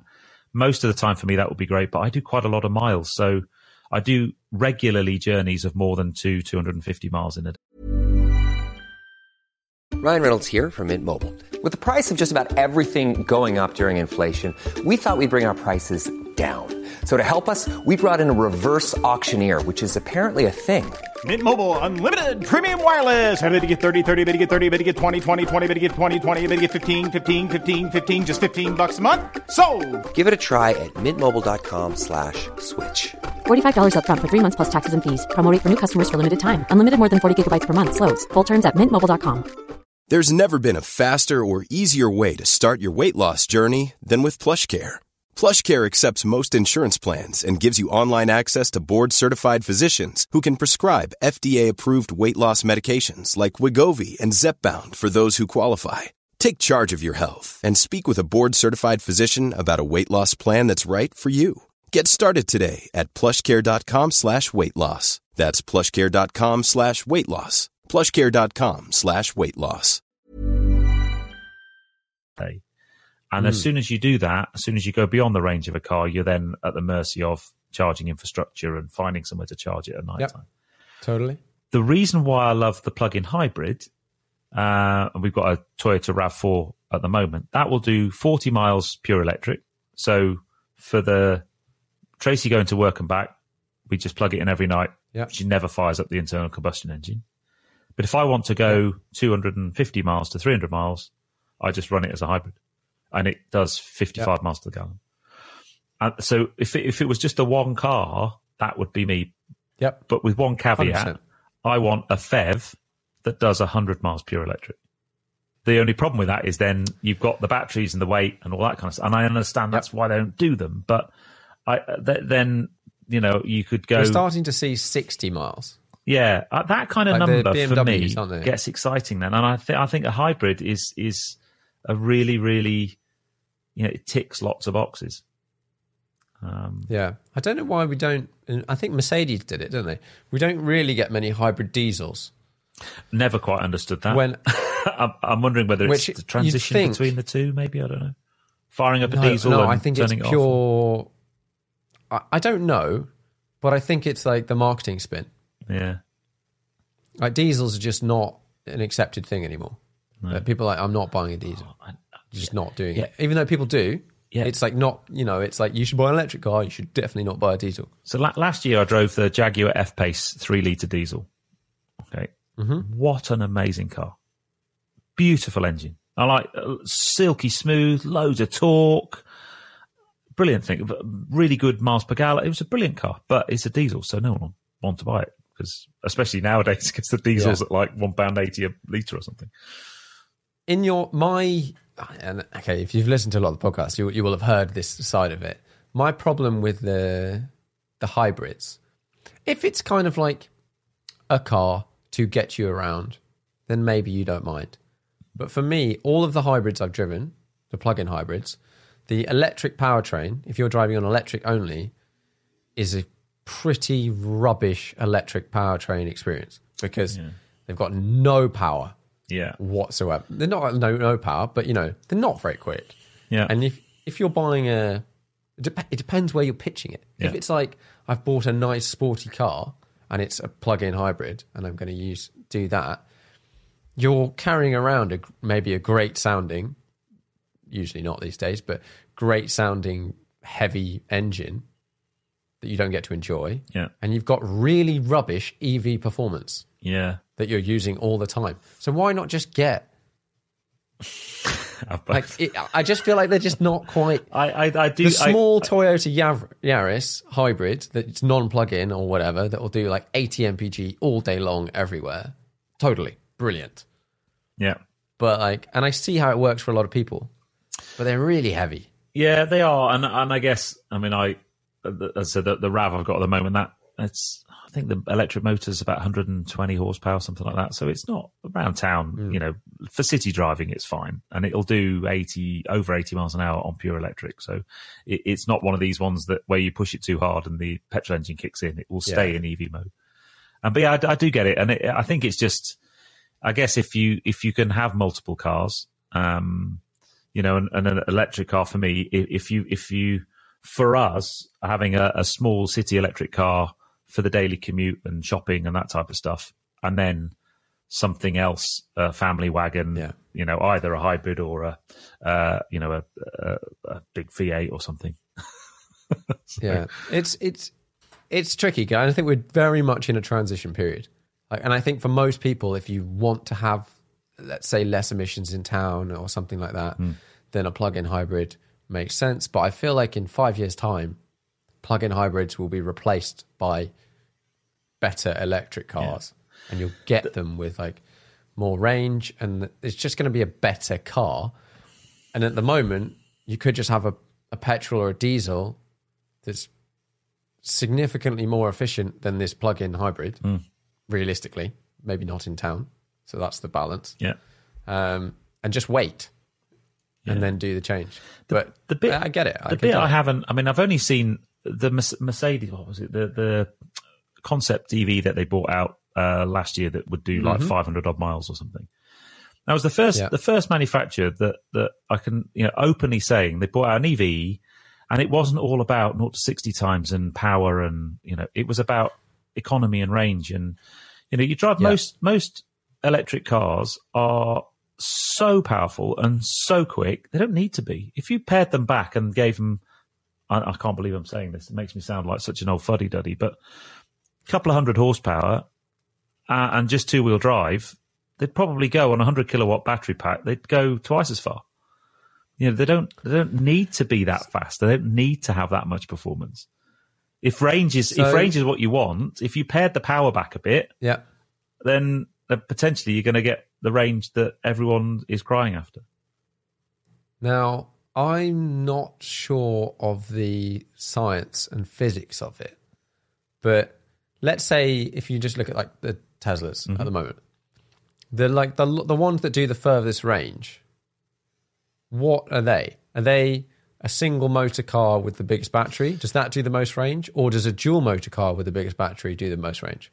They've all got dual motors, I think, haven't they? The 3 and the Y have, because they've both got dual motors, but one, I think it's just about the power. The long range one, they pair the power back a bit. I know the Mustang Mach-E does. And then, like, let's say you've got a motor, and you could put a bigger one in, a more powerful motor. Running that motor flat out in terms of like how much power you're using versus a slightly bigger one, but at the reduced level. Yeah, I reckon we're building up another podcast. I need my mate Moggy on. He'd know. Like, I don't know the answer to that question. Like, the car I always give it. Porsche Taycan is for me one of the best EVs I've driven because it kind of feels like a Porsche, but the best Taycan is the cheapest one, the rear wheel drive one. Yeah. It's still faster than most people would ever need, and it's much cheaper. It's like 85 plus options, something like that kind of number. It's still ballistically quick. My finance advisor's got one, and he loves it, and it still frightens him. It's so quick. So I don't know. I don't know. I think we've fallen into this trap as a manufacturers and stuff. Every new car that comes out has to have more horsepower than the next one. And actually, for me, one of the things I've learned is you know, when I first started YouTube, I wanted to drive the most powerful car ever. And now actually 3 or 400 horsepower, any more than that. And actually they become so fast you can't exploit it anyway. One of my favorite cars I've driven is an Aston Martin GT8 Vantage. 400 horsepower, manual gearbox. Quite slow. Not that quick. Sounds amazing. Not that quick at all. But just a sense of theatre and drama. And you could take it down a B road, spank it, and not be doing 1,000,000 miles an hour. And I got out of that car and just buzzing. Yeah, it wasn't actually that quick. And the thing that people criticise the car for, or it's not that fast, or it's not that powerful, was the thing I loved about it the most, because you could. That's probably why I like. The experience of a GTA. I've driven Tim's a while ago. Is like, wow, this is a real V8 experience. But I personally did think it was not quite fast enough.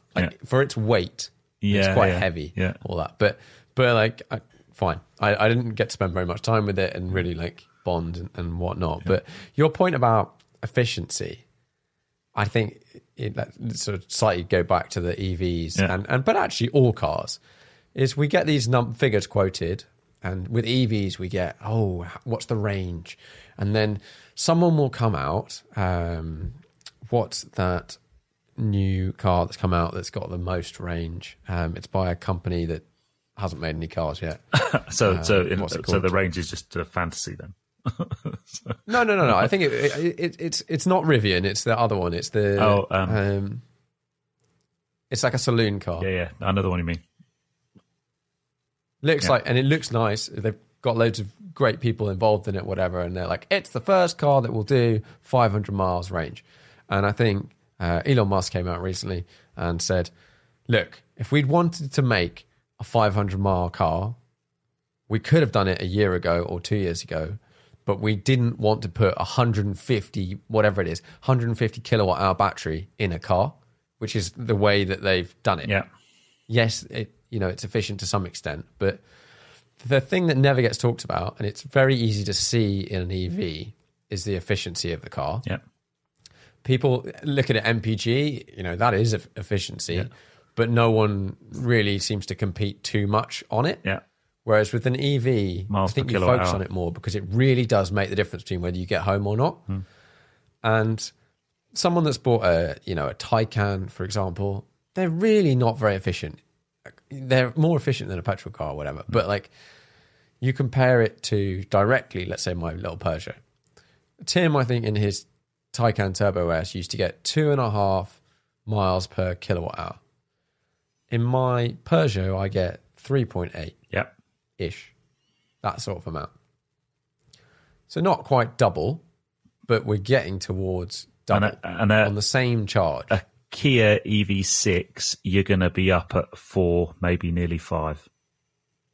Really? Yeah. And because I always get it and go 2. I mean, because you can do the maths in your head, right? So, if you've got 100, I have to make maths easy, but if you've got a 100 kilowatt battery pack and you're doing, because this is, again, for people who haven't got an EV, you learn all of these new numbers and all of these new metrics very quickly. Right? What a 7 kilowatt charger as well.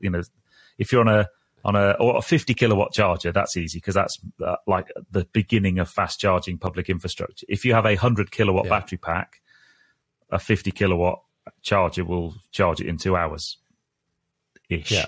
It's not quite. It won't in reality, but that's the dream. Yeah, that's the simple stuff. The first 10% and the last 10% take longer. But anyway, the miles per kilowatt. So if you're doing 2.5 miles per kilowatt hour and you've got 100 kilowatt battery pack, you're going to do 250 miles to a full charge. That's your numbers, right?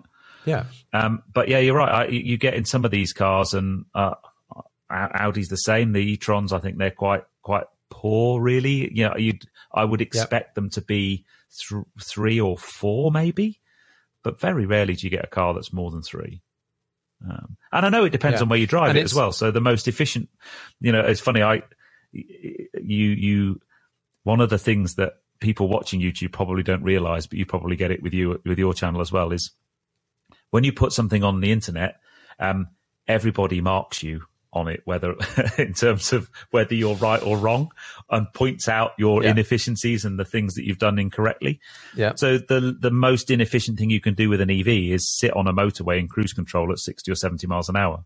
You think in a petrol car, that's flat out. In a petrol car, that's 60 miles an hour cruise control. That's as efficient as you can be. In an EV, that's not. So you have to drive them in a different way. But the efficiency, the way you drive it, that you have to learn to drive it differently, and I know range isn't everything.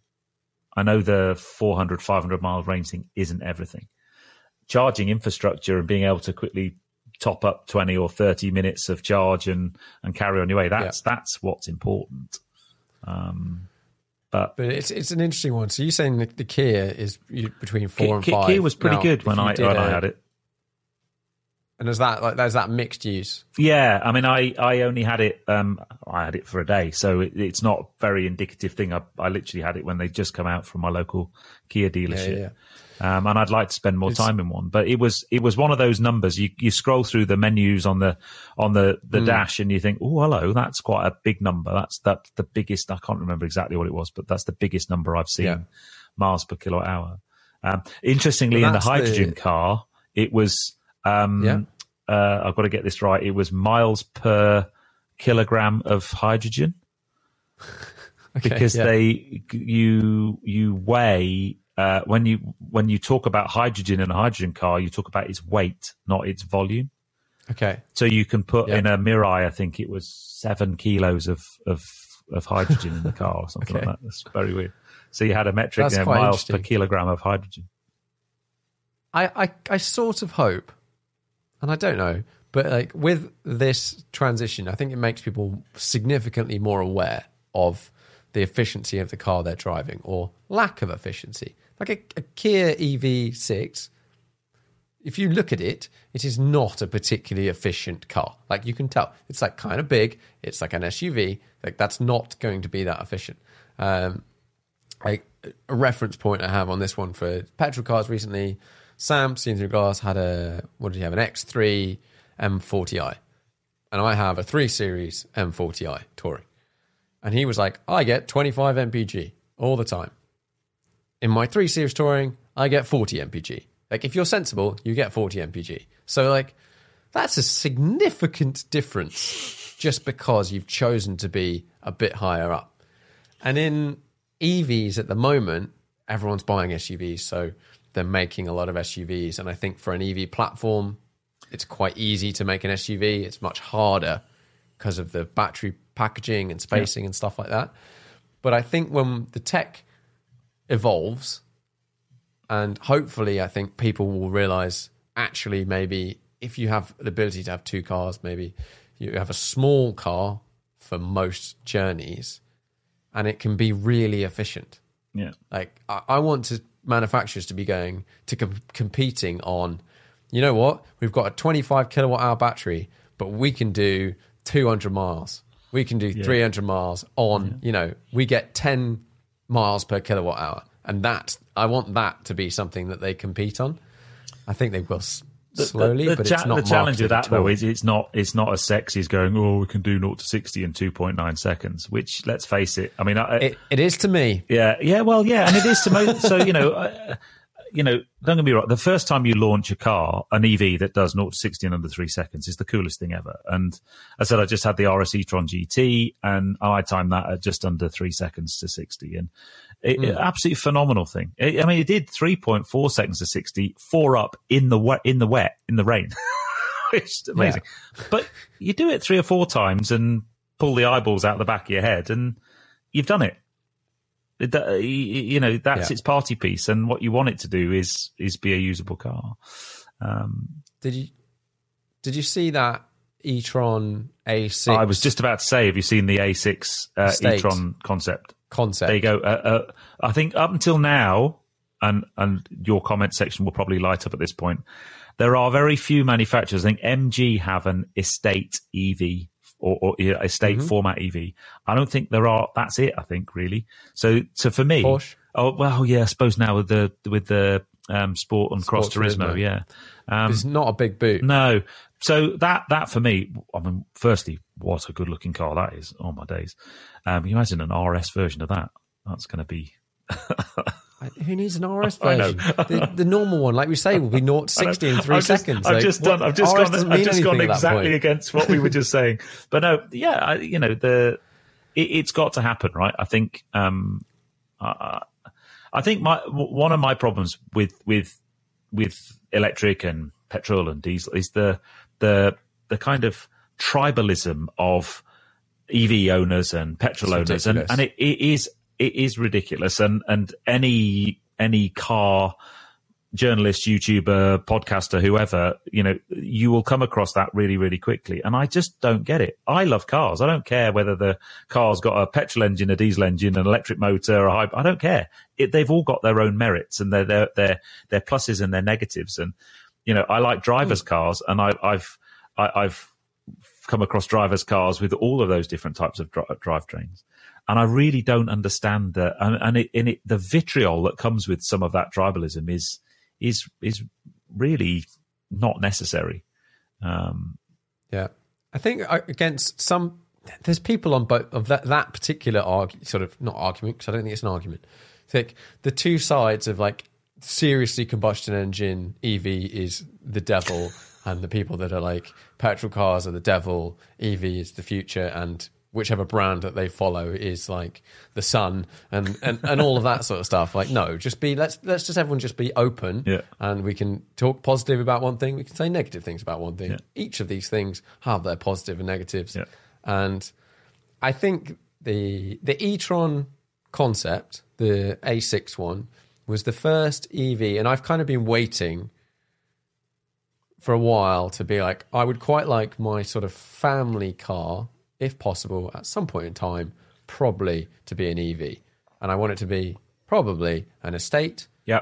So I feel that will lend itself to being more efficient, and therefore, it can have a smaller battery for the same range, which means it will charge much faster and for less money.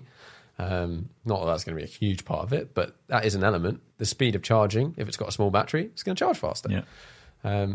But something like that, and that evolution, and if they chase efficiency and they keep getting more efficient, and let's say they're twice as efficient, you can get 400 or 500 miles out of the same size battery that you could 200 a year ago.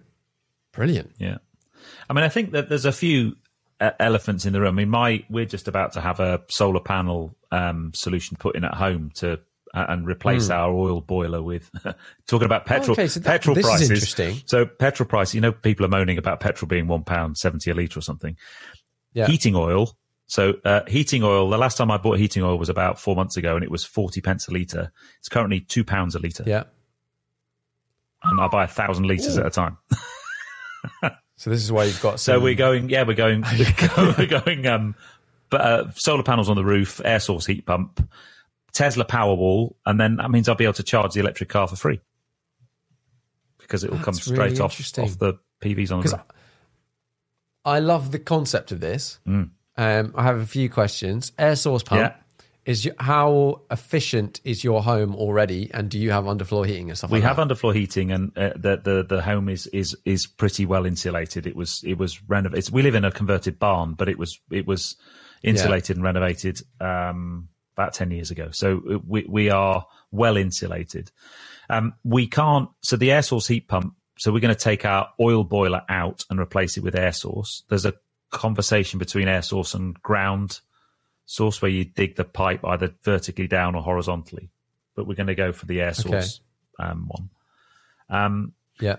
The amount of solar panels we can put on the roof mean that in the deepest, darkest depths of winter, when the daylight isn't, days aren't as long and it's quite cold, we won't be off grid. We'll still have to pull power from the grid to power the heat pump to keep the house warm. But in the summer, we'll go the other way. So we'll generate excess electricity and feed that back into the grid and sell it to our electricity provider. Hopefully. That's good. I love the idea of this. I mean, we're financially, have you worked out your break-even point in time? Well, no, not yet. It's quite a while. You don't do it. I don't think you do it for for financial break even straight away. I mean, the solution for us, we live in a 3-bedroom barn, and it's 30,000 quid's worth of investment in the house to do it. Okay. So it's a big chunk. We're converting we've got a three bay cart barn that we're converting into a garage and an office and a gym and stuff. And we're doing it all at the same time. So at that time, we just feel it's the right thing to do. I think taking out, getting rid of the oil. We've never been a big fan of the oil. Then just future saleability of the house. I think come 5, 10, 15 years time, if you've got a house that has a solar solution in place, I think it will be an attractive thing. And I think at the end of the day, in 20, 30, 40 years time, we'll all be in that boat anyway. Yeah, I think so. And I think it's a really interesting one. Is like, if you're running an EV, you're running an EV a lot of the time. If you can have some sort of like a power wall or similar, even if where I am now, I'm renting and I couldn't do any of this stuff. And maybe when we find somewhere, we might be able to do it. But I even love the idea of just having the power wall and charging it in the like EV cheap charging, cheap electricity at night, 6p or whatever kilowatt, rather than 20 or whatever. However, this is going to escalate over time, and just having a bit of like, you choose when you take your electricity. I mean, it would be really cool when EVs become part of that system. Well, because Tesla have got the whole it can store car to grid stuff. In theory, they can do it now, because you can power a typical family home from a Tesla 100 kilowatt car for 3 or 4 days. And actually, a Powerwall, probably quite a lot more. Powerwall is just a big bank of Tesla batteries. They're not cheap. The Powerwall's 8,000 quid for a Tesla Powerwall. Yeah. So no, we started we'll get some EVs or some PVs on the roof to charge the car for free, and then we've expanded it from there on. But I mean, the elephant in the room I was mentioning before is that's all well and good. Like me, I've got off-street parking. We're very fortunate. But if you live in, like you said, rented accommodation, or we've got a friend of ours who lives in a beautiful development it was the old Ovaltine factory near Kiggs Lanley, and they've got their cars are parked in a garage, but they can't get the landlord to put chargers in the garage, so they can't have electric cars.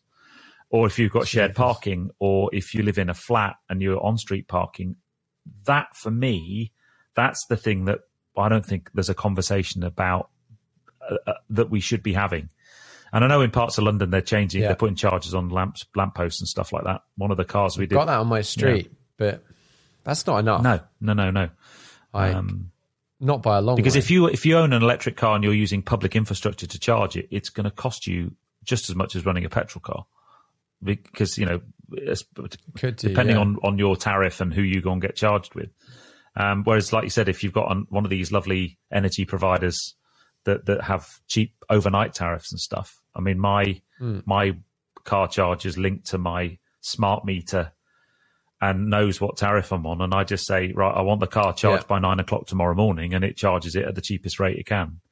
So you can get there's some mega technology, and I love all that technology stuff anyway. But so I'll keep you posted about the PVs. Yeah, that's part of it for me as well. The gadgets. I love the tech. I love gadgets. So I'm like, if my house, if I could get the power from the sun, and then I'm not, let's just say for some reason the power goes out in the street or whatever, I'm still there broadcasting. Like, so what? You are. I was doing my. Remember we had those big strong storms the other week or a month ago.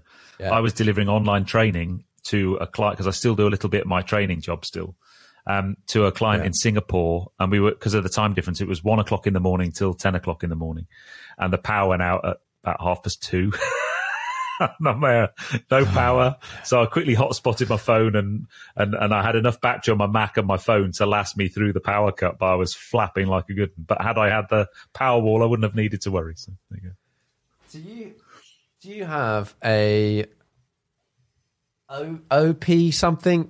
It's got APC written on the front, but I can't remember what the phrase is, but it's basically a battery that your computer plugs into. No, uninterrupted power supply. UPS, that's the one. Yeah. I bought one after it couldn't have been a worse time to have the only power cut I'd ever had in 10 years at my previous place, when I was doing the backups between two big RAID drives, Yeah. and like copying sort of one to the other, and they both just went. Yeah. Yeah, because you need... Luckily, it was fine, but after that, I bought one of these. Because doing this, you'd probably need two. You need an UPS for your computer and a UPS for your wireless router.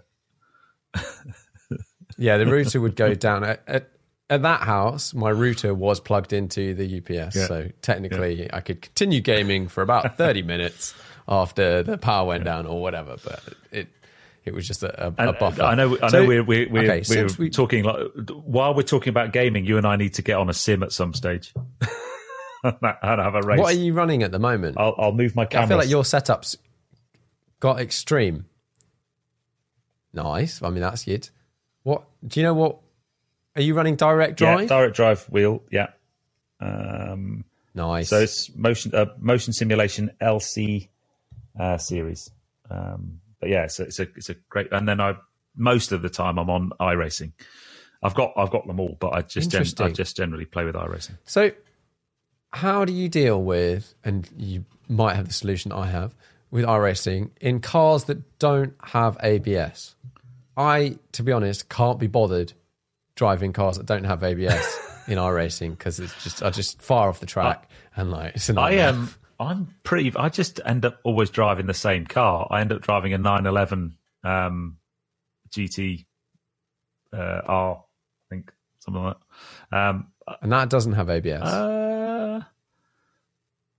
No, it can't. Well, it must have because I just smash the pedal whenever I get to a corner. So I don't It must have. Yeah, yeah.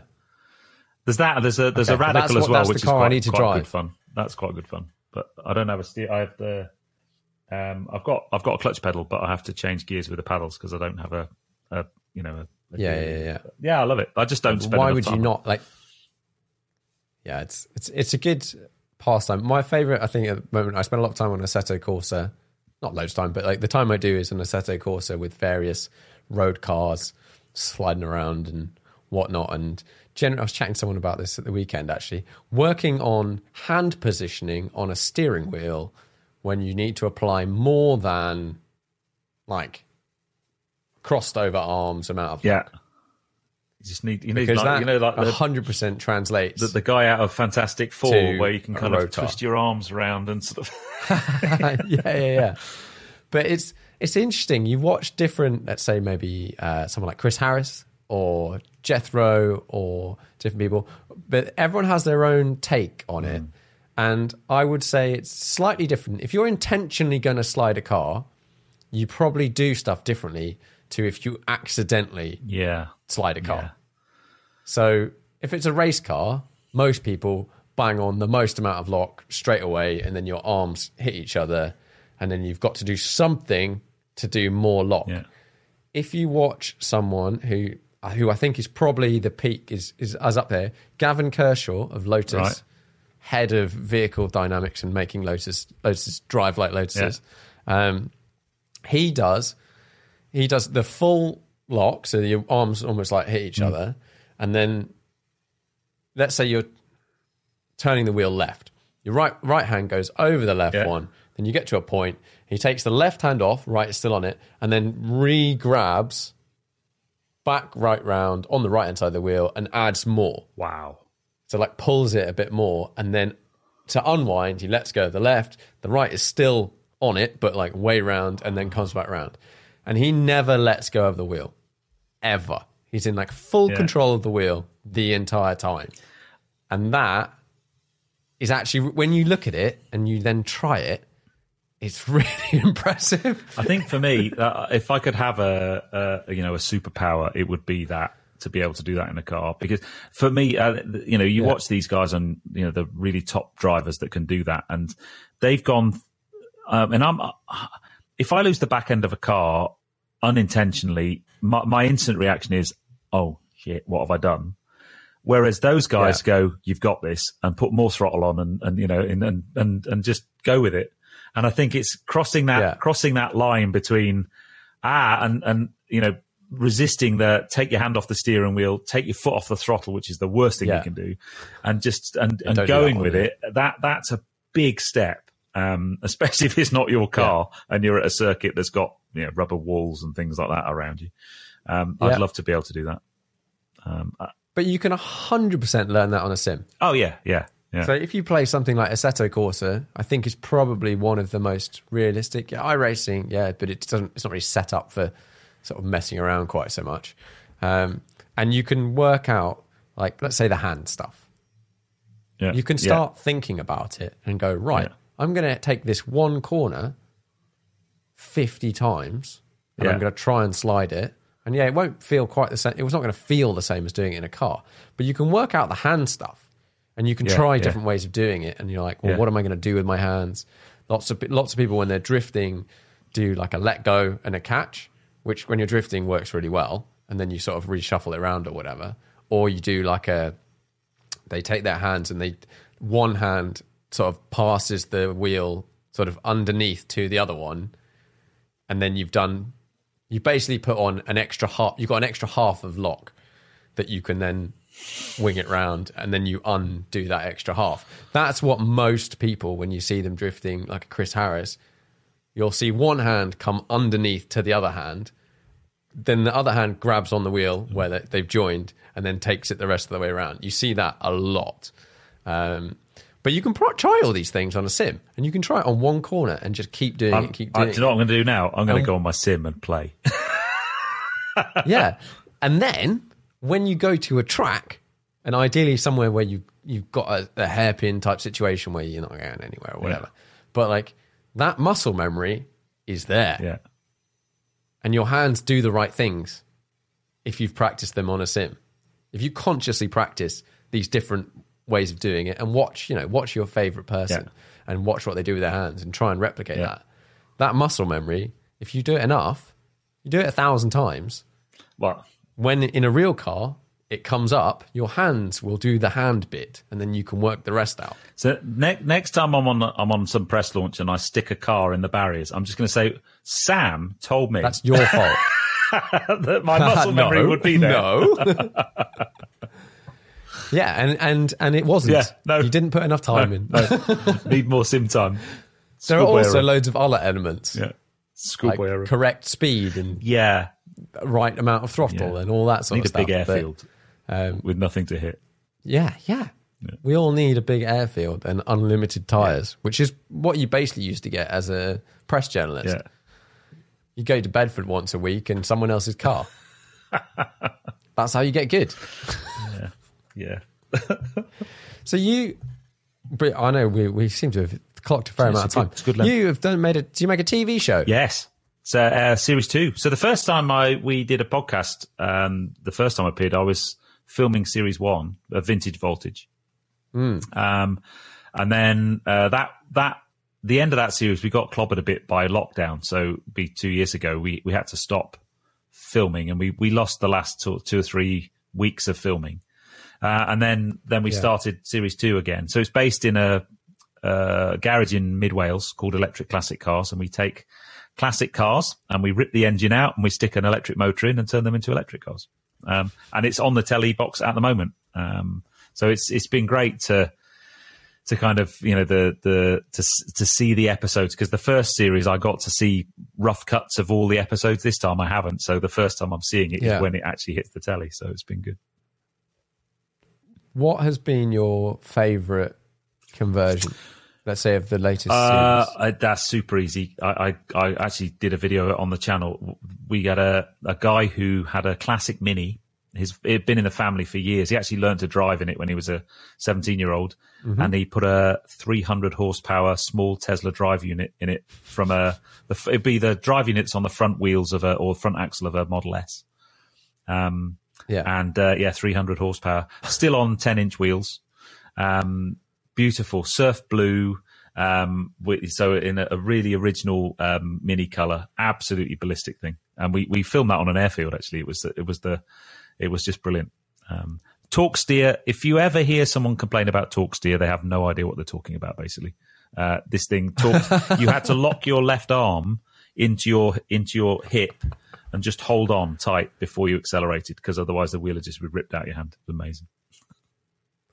One of the things It seems for some people it's a really controversial sort of thing, putting an electric powertrain in a car, in a classic car.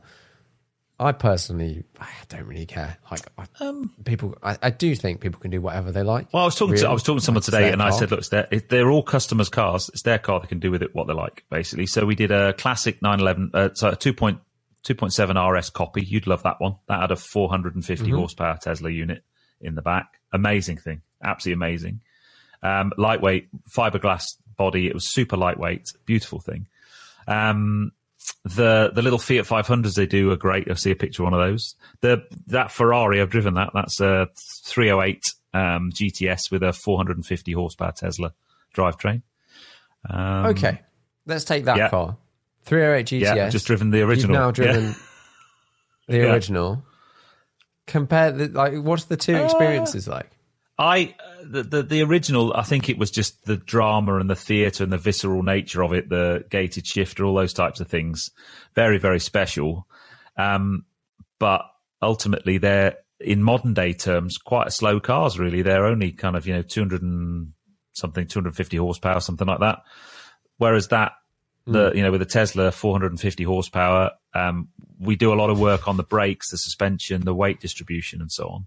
Because 308's got, when the petrol tank drains, they change the weight balance completely, so they get a little bit more edgy because all the weight's on, or the petrol tank's at the front. So as the petrol tank drains, you get less weight on the front, so they get a bit more understeery. Yeah, batteries don't change weight when you drain their power. So, ballistic. But you don't get any of the noise at all. You get like this really weird whine. And when you overtake cars on the road, they freak out because they see this red Ferrari coming up and expect a V8 wail as you go past. They get nothing at all. They can be. I mean, Moggy, who owns that, he's got a Beetle that's running 650 horsepower, large Tesla performance motor. That'll do 0 to 60 in about 3 seconds in a Beetle. They're amazing. I think it's like, ultimately, I don't mind. Like, I don't have a particular view. I'd like to drive some of these things and see what they're like. Something I slightly has sort of been mentioned to me by some people that makes me think is you've taken a sort of powertrain from a Tesla, for example, which was designed to be an electric vehicle. You're taking this massive battery pack and this massive motor, but mainly the battery pack, and putting it in a metal box. Yeah. What sort of thing do they do to limit the, let's just say, electric like runaway, or somehow cables connecting to stuff and your whole car just evaporates? Like all those sort of things with dealing with high voltage systems, but in an old car. The electric side of the cars and the batteries, I mean, an electric battery pack on any electric car is a really dangerous thing. So they are able to deliver, electric current that will be pretty damaging to you. So the guys that do all the wiring, very skilled, very trained, and the quality of the wiring and all the high voltage cabling and stuff is really, really important to do that properly. In terms of I guess one of the biggest challenges, they're quite heavy. A big battery pack, you could be talking 150 kilos for the really big battery pack. So they go in a battery box that's made of steel, and then it's typically powder coated, and then that's bolted into the car, either to a chassis rail or to so it's firmly installed in the car. So there's a lot of thought goes into, whenever they do a conversion, the simple questions they ask is, okay, well, is it going to be a direct drive motor? So the Tesla units, typically they would go through a gearbox directly into the wheel hub. So they have just 2 gears, forward and reverse. Some of the older classics, if you don't want so much power, they have motors that might be delivering 100, 120 horsepower. And they actually bolt to the existing gearbox of the car. So you'd maintain 3 pedals. Okay. You don't need all the gears. They'd normally just use like third and fourth. So you can pull away in third gear because the torque is instant. So they're not producing massive amounts of power, and you still get the 3-pedal driving thing. So when they do the conversion, what motor is it going to be? How much range do you want? How big's the battery pack going to be? And then most importantly, where's everything going to go? And they place the battery packs, one, in terms of weight distribution, two, in terms of space, but also just in terms of safety. Where's it going to go? How's it going to be anchored in? And so on. So there's a lot of thought goes into that. Yeah, it's one of those things. I think there's possibly a belief that you can just take an old car and just whack in a battery pack and a motor.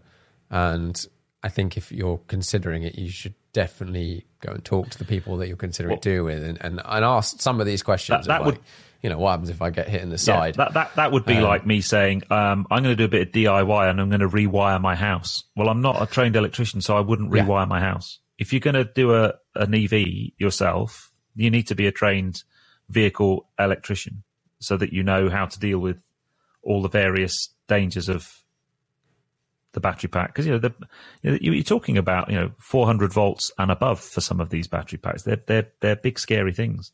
Actually, at the workshop, there's an area fenced off where they put the batteries in the battery packs and where they do all the wiring, that you cannot go anywhere near it unless you are one of the trained guys, because it's so dangerous. They take these things really seriously. How do you feel about the changing gear element? Like, a few people do it and they're like, oh, you've got like 3 gears, when in reality, like, it makes no difference. You've got the same in every gear. I've driven a few of the conversions that have still gearboxes in them. We did a Chesil Speed, so it's like a Porsche Speedster, Karmann gear. And you basically, for town driving, you just leave it in third. You don't need any more gears. The weird thing is, you turn the car on, you put it in gear, you lift your foot off the throttle, off the clutch rather, and the car's in gear and on, but it's not moving, and you haven't stalled it because you can't stall an electric car. And then you just drive it on the throttle. You don't actually need the clutch at all. So why do you put it in neutral? I guess you don't really need to. You would just, by habit, you would probably at the end of the drive put it in neutral. Then if you... But you could leave it, put it in third, leave it in third for its entire life. Pretty much. In fact, we did an Isetta, BMW Isetta bubble car, this series. And that was the gearbox we actually manually locked into third gear. So we put a mechanical linkage in the gearbox, so it was locked in third gear permanently, because that's all it needed. And then we just got the motor to run in reverse for reverse gear. So it probably technically go as fast backwards as it could forwards, but which would be a bit scary. But the changing gear thing, if you went onto a dual carriageway, you might change gear. It would give you a little bit more top end. It would, the motor wouldn't rev as much, they're interesting things. And I think the engineering, Moggy and the team, as a company, they will lend their hand to lots of different types of cars. They've done Fiat 500s, Isetta bubble cars. They're brilliant at Land Rover Defenders. The Defender conversions are amazing. And then you look at someone like Everati, who just specialise in 1 or 2 vehicles. So they've got their 911. They're just about to do a GT40. Yeah. That's going to be amazing. So they're taking a Superformance GT40 and giving it 800 horsepower. They're going to have an electric motor at each wheel, basically. It's an interesting idea. I'm not sold on that one. I can't wait to. Well, I don't know if you've driven a GT40. I'd like to have a go. I've driven a Superformance GT40, and it's all about the noise, and it's all about the overrun and the flames coming out the back, and you're not going to get any of that, but it's going to go really fast. So. I think it's an interesting thing. I'd love to try one. In terms of the modern stuff, so have you driven the... You've driven the BMW i4 M50. Yes, I have. What's that like? Very good. I feel like that's the most it's the most seems like a sort of normal car like EV. Yeah, it's like it's a 4 Series Grand Coupe, isn't it? Really, it's a brilliant thing. It's got that big sweeping screen. So if you don't like your screens and your touch screen, you might not like the interior. But as a car, brilliant performance. And, I drove that car for 40 minutes to an hour. I didn't get to really get under its skin. But very, very good car. The other new BMW electric car that's brilliant is the iX. Now, you might not like the looks of it, but that's the big kind of SUV thing with the big beaver teeth grille on the front. But my days, is it a good car? If you know, in terms of the interior and stuff, it's a stunning thing. But I'm just not. It just doesn't look great from the outside. So why do this to us? Why cause us these headaches? Like a challenging car. The last time we saw each other, I know. The last time we saw each other was actually at a BMW press drive day. I drove a few cars, but the standout for me was the M3 X-Drive. I'd not driven that before, which actually I thought was brilliant. I really liked that car. Apart from the front, I just don't like. And I drove the M4 X-Drive competition convertible and loved it. But it's got the same front. Now, I personally, I don't mind. I've got over it. I've not got a big thing about it at all. I just think they are ballistically quick cars, though. They're fantastic things. But surprisingly fast. That was surprisingly quick to me. Like, you're like, do you need to go faster than this? And then the way the X-Drive works, you're like, this. You can really like go for it in that car without worrying about. Well, even the two-wheel drive ones got so much traction. To be honest, they're phenomenal things. But the styling, especially the iX is that. But the iX, that really does sort of, I don't know. I guess they're doing this thing. Everyone's moaned about it. I'm going to moan about it. But like the interior looks great. Everyone says it's a really good car. But anyway, whatever. We need some more. Small. I want some more small electric cars. I couldn't agree. Small, efficient. Absolutely. Kind of like the i3. Small, efficient, and estate like, so you can put baby stuff in the back and bikes and stuff like that. Yeah, exactly. And get good range and like be somewhat efficient. Exactly. But it'll be interesting to see how this evolves over the next 5 years or so. I think with 2030 and 2035 looming, I think it will be interesting. Yeah, we'll see. If you're doing anything else that stands out that you can think of in the last, 6 months? You Pista? I drove a Pista. Yeah, that was pretty special. I had the for theatre, I had the 812 GTS from Ferrari. That was my first Ferrari press car. So that was a special thing. It's like one and done now. Yeah, that was amazing. It's funny. The obvious cars are, Cayman GT4, brilliant car, but then it's other things that you wouldn't expect to be that brilliant. The kind of just a normal family car sometimes that will surprise you. I still have quite a fond spot for a Suzuki Swift Sport, bizarrely enough. I drove that like 2 or 3 years ago. Yeah. Not a particularly expensive car, but what a hoot. Brilliant fun. Fiesta ST, brilliant car. Puma ST, brilliant car. Yes. So those types of things, sometimes it's the lower end stuff that puts a bigger smile on my face than the higher end stuff. Obviously, getting to drive Ferraris and stuff is always very special. But I drove a Mark 1 Golf with a Mark 4 Golf 20 valve engine in it recently. That was just ridiculous thing. So I love the bizarre stuff. I don't know whether I spoke to you last. I drove a Fiat 500 with a Hayabusa bike engine in it. That was the most bonkers thing I've driven. I think you might have just driven that. That was insane. Brilliant in a brilliant way. But yeah, so I that's why the coming back to what we were talking about earlier on in the chat about Bonhams and just getting access to just really really weird things and interesting things. I'm really in like a modified, messed with cars. Like I want to see people doing stuff that's like a bit stupid, or they've changed it because they think they're going to make it better. Like a really nice version of that. Recently, I saw I had a passenger ride in a Cayman GT4, so 718 GT4, but it had shorter gearing. Oh, excellent! And transformed the car. Already great. When I got the Cayman, it was the same for, I've driven the Spider as well, the 718 Spider and the manual one. And I just didn't want to be cliche and go, the gearing's too long. But you drive one and the gearing's too long. So you can't not say anything about it. That's it. We were on some sort of small British back roads, and what was the company? I can't remember. They're like a sort of Porsche specialist northwest of London, and they sell a lot of cars, and they do the Manthey racing stuff in the UK. And this was a Manthey gearbox change. And I went out, they took me out on some back roads, and I was like, I'd just been in a friend's, this is an interesting one. He is having a GT3, so he bought a PDK GT3, 991.2, took the wing off, so he's had it touring converted. He's put clear glass in the back because it didn't have clear glass, and he wanted clear glass, and he's put rear seats in it. Wow. And then changed the suspension as well.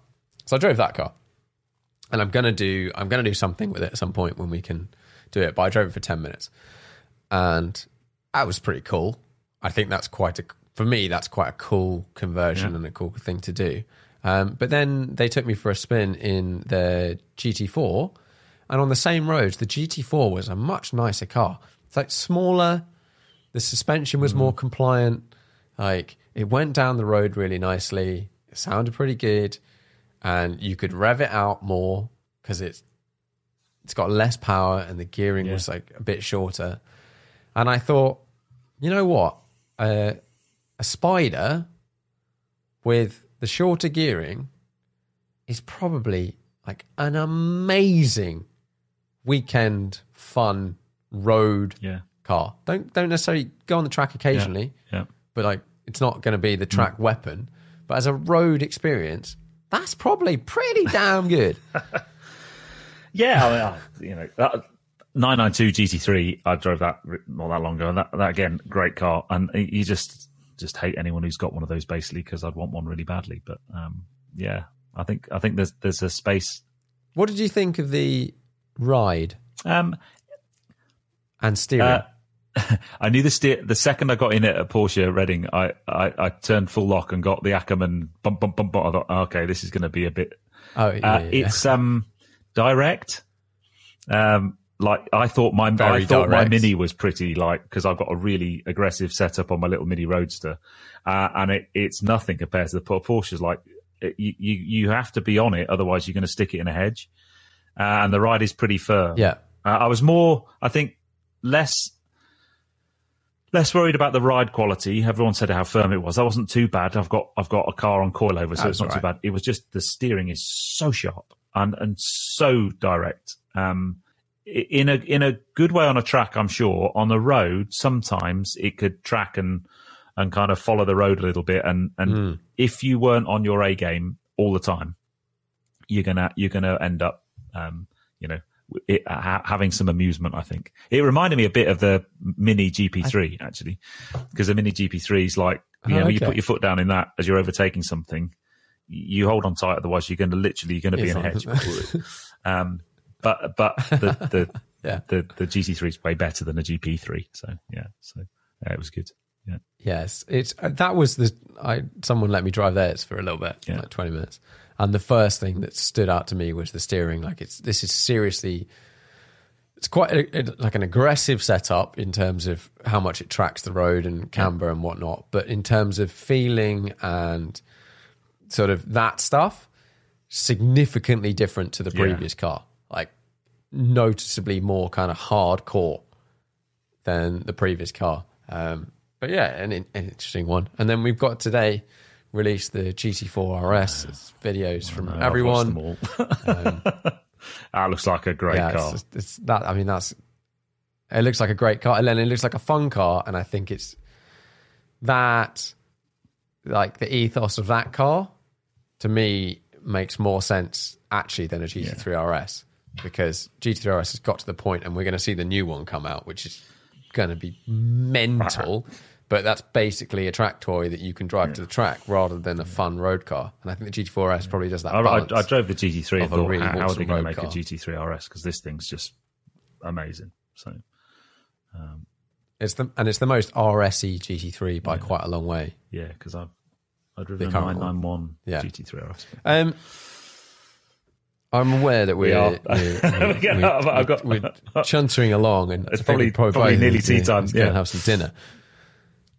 Exactly. So I normally wrap this up with 5 questions. You've been on it a few times, so I'm not going to ask you 5 questions. Most undervalued car at the moment? Oh, man. In terms of where it could go from a... What should be worth more? I'm going to say, I'm going to categorize, rather than a single car, I'm going to just categorize. I think over the next 5 years or so, I think normally aspirated cars that are driver-oriented sports cars of any kind are going to end up going up in value, because I think people are going to start to realize that that we're not going to see them anymore. And I already see that in new cars coming out. They're all hybrids or EVs or and I think, a pure naturally aspirated sports car, whether that's an MX-5 or whether that's a V12 Ferrari, I just think there'll come a point where they'll just naturally start to either hold their value or some of them will start to appreciate in value, because I think people just know they won't. And I think the more exotic end of that are likely to go up. But I just think we're going to start to see a shift for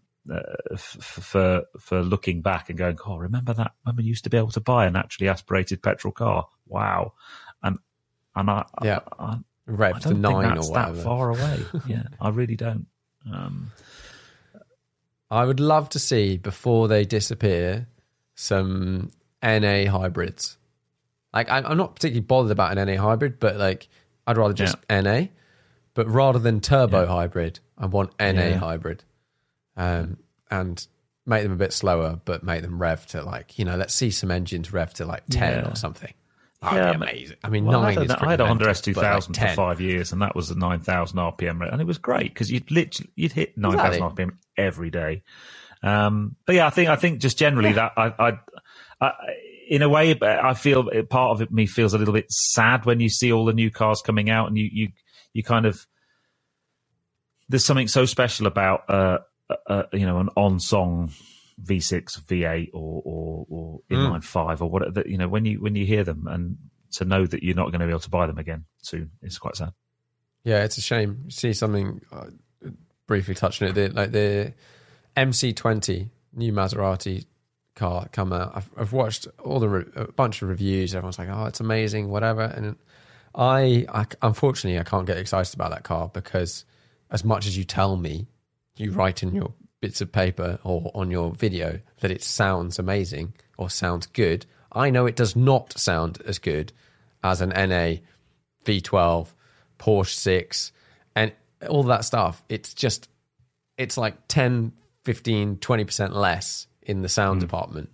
And that is the bit that really gets you tingling. It's that last bit from 7 to 9 that's when all the fizz happens. Yeah. It's a shame. Well, there's still fun stuff to drive. Exactly. Right. Most interesting car to you at the moment? Well, apart from the Nichols, which we've mentioned already, because I'm quite closely involved in following that development of that car. The kind of the really high end hypercar-y stuff doesn't. I appreciate it, Valkyries and T50s and those types of things, and to hear them is amazing. Yeah. But I'll never be in a position to afford those. So actually, the more attainable sports car things, as I'm getting to the point where I could maybe afford one. So be that a Porsche Boxster or Cayman or 911, something like that. Because they're cars that I'm at a position where I could probably actually afford to buy one. So that's what I'm kind of looking at and Googling and you're trying to work out what I could have next in my garage. That's, in the kind of 50 to 60,000 pound mark. That's, maybe a touch more than that if I needed to. And just to try and find what you've got in that mark. Now, my challenge is I'd love a 911, but to spend that kind of money on a 911, you're probably still looking at a 7 or 8 year old car, and I can't get my head around doing that. If I'm going to spend 60 grand on a car, it needs to be 18 months to 2 years old, tops.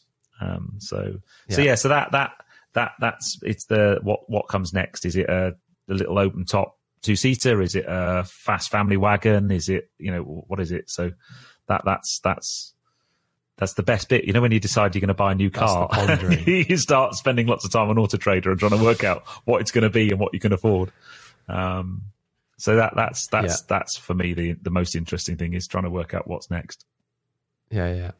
It's a good a car that fits into that bracket, but not all of your reasonings. That I find really interesting moments is that I'm loving all of the Porsche Spiders, but the 987 Spider, I kind of remember those coming out, and like a white 987 Spider, they were kind of all white, but I just think they've aged really well, and they're holding their value, so they're kind of like annoyingly expensive for when you look at them.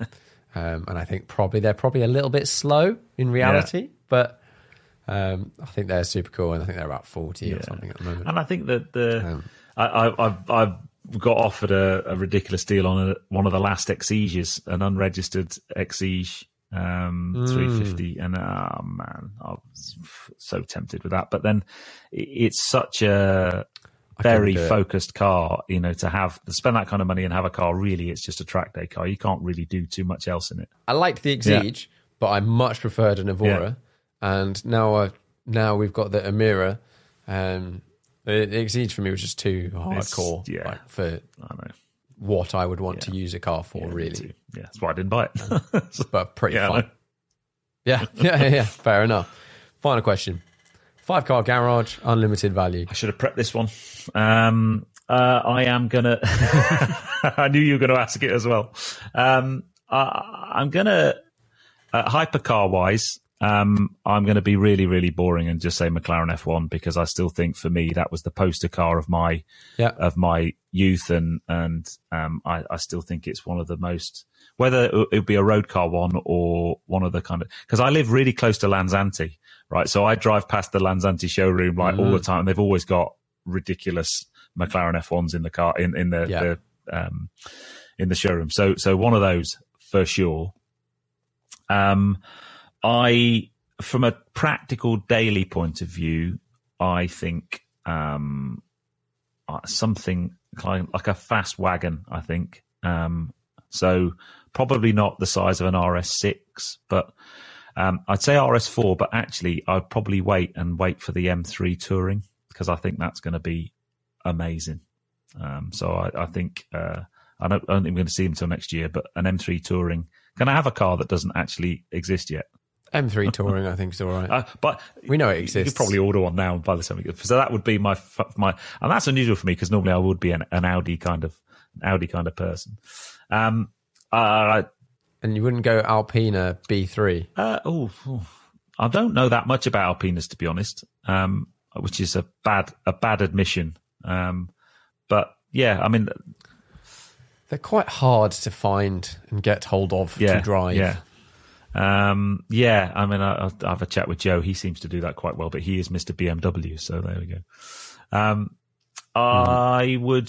I'd really like a kind of track day play car, but I'm going to go a bit left field. And good mate of mine, they make Lancia Delta Integrale rally cars.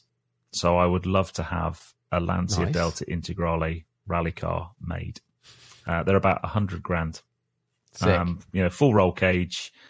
That would be cool. Martini livery. That would just be, and I've driven his. They're like 350 odd horsepower, and they're just amazing things. So that would be my play thing. I think. I'd need to have an electric car in there, I think. So electric wise, I'm probably going to say Taycan Sport Turismo, I think, at the moment. Just because I think the styling wise, I think they look great. I probably wouldn't go as bad as saying Turbo S, but Turbo. And then the last one, I would want some kind of resto mod, I think. Which one? Either the little Alphaholics, because I just think that's cute and very lovely. Or one of the, I mean, there's so many different, you're the 9/11 guy to ask, right? So, from Singer to, there's so many of them, aren't there? But when you see one of those. What age do you want if you're going 9/11? Kind of your, have you still got your one? For now. I don't think for that long. You've been talking about getting rid of that for so long. It's great. Yeah, so that kind of age. Yeah. But I just think I've got my next door neighbour's got a I don't know what model it is. I'm sorry, my Porsche knowledge is, but he's got a Rentec one, and it's a beautiful little thing. A little ducktail spoiler on the back, and it's just really, really lovely. And there's just something very cool about them. So, but I think I would be pipped by Mrs. Greaves. She would want me to have a Porsche Speedster, one of the old, the kind of Kelly McGillis from Top Gun style things. I think she'd like one of those in the garage. So yeah, that's probably that'd be nice. Yeah, we play this game all the time. They're doing top 5 cars, and you could go really silly. I didn't have a racing car, but I suppose my Delta Integrale is pretty rally car. Rally car. So, yeah. Yeah, you could rally that. Well, that's what my mate Ellis does, actually. Yeah. So, yeah. Yeah. That's cool. Cool. What a monster podcast. Well, thanks very much for coming on the podcast. Yeah. Yeah. It's been good.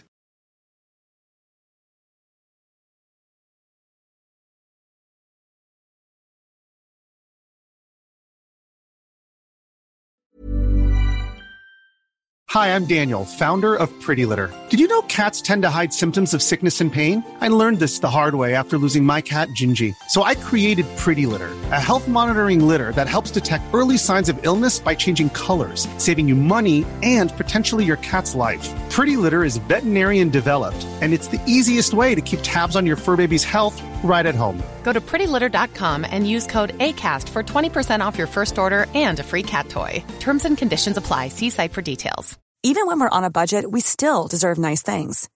Quince is a place to scoop up stunning high-end goods for 50 to 80% less than similar brands. They have buttery soft cashmere sweaters starting at $50, luxurious Italian leather bags, and so much more. Plus, Quince only works with factories that use safe, ethical, and responsible manufacturing. Get the high-end goods you'll love without the high price tag with Quince. Go to quince.com/style for free shipping and 365-day returns.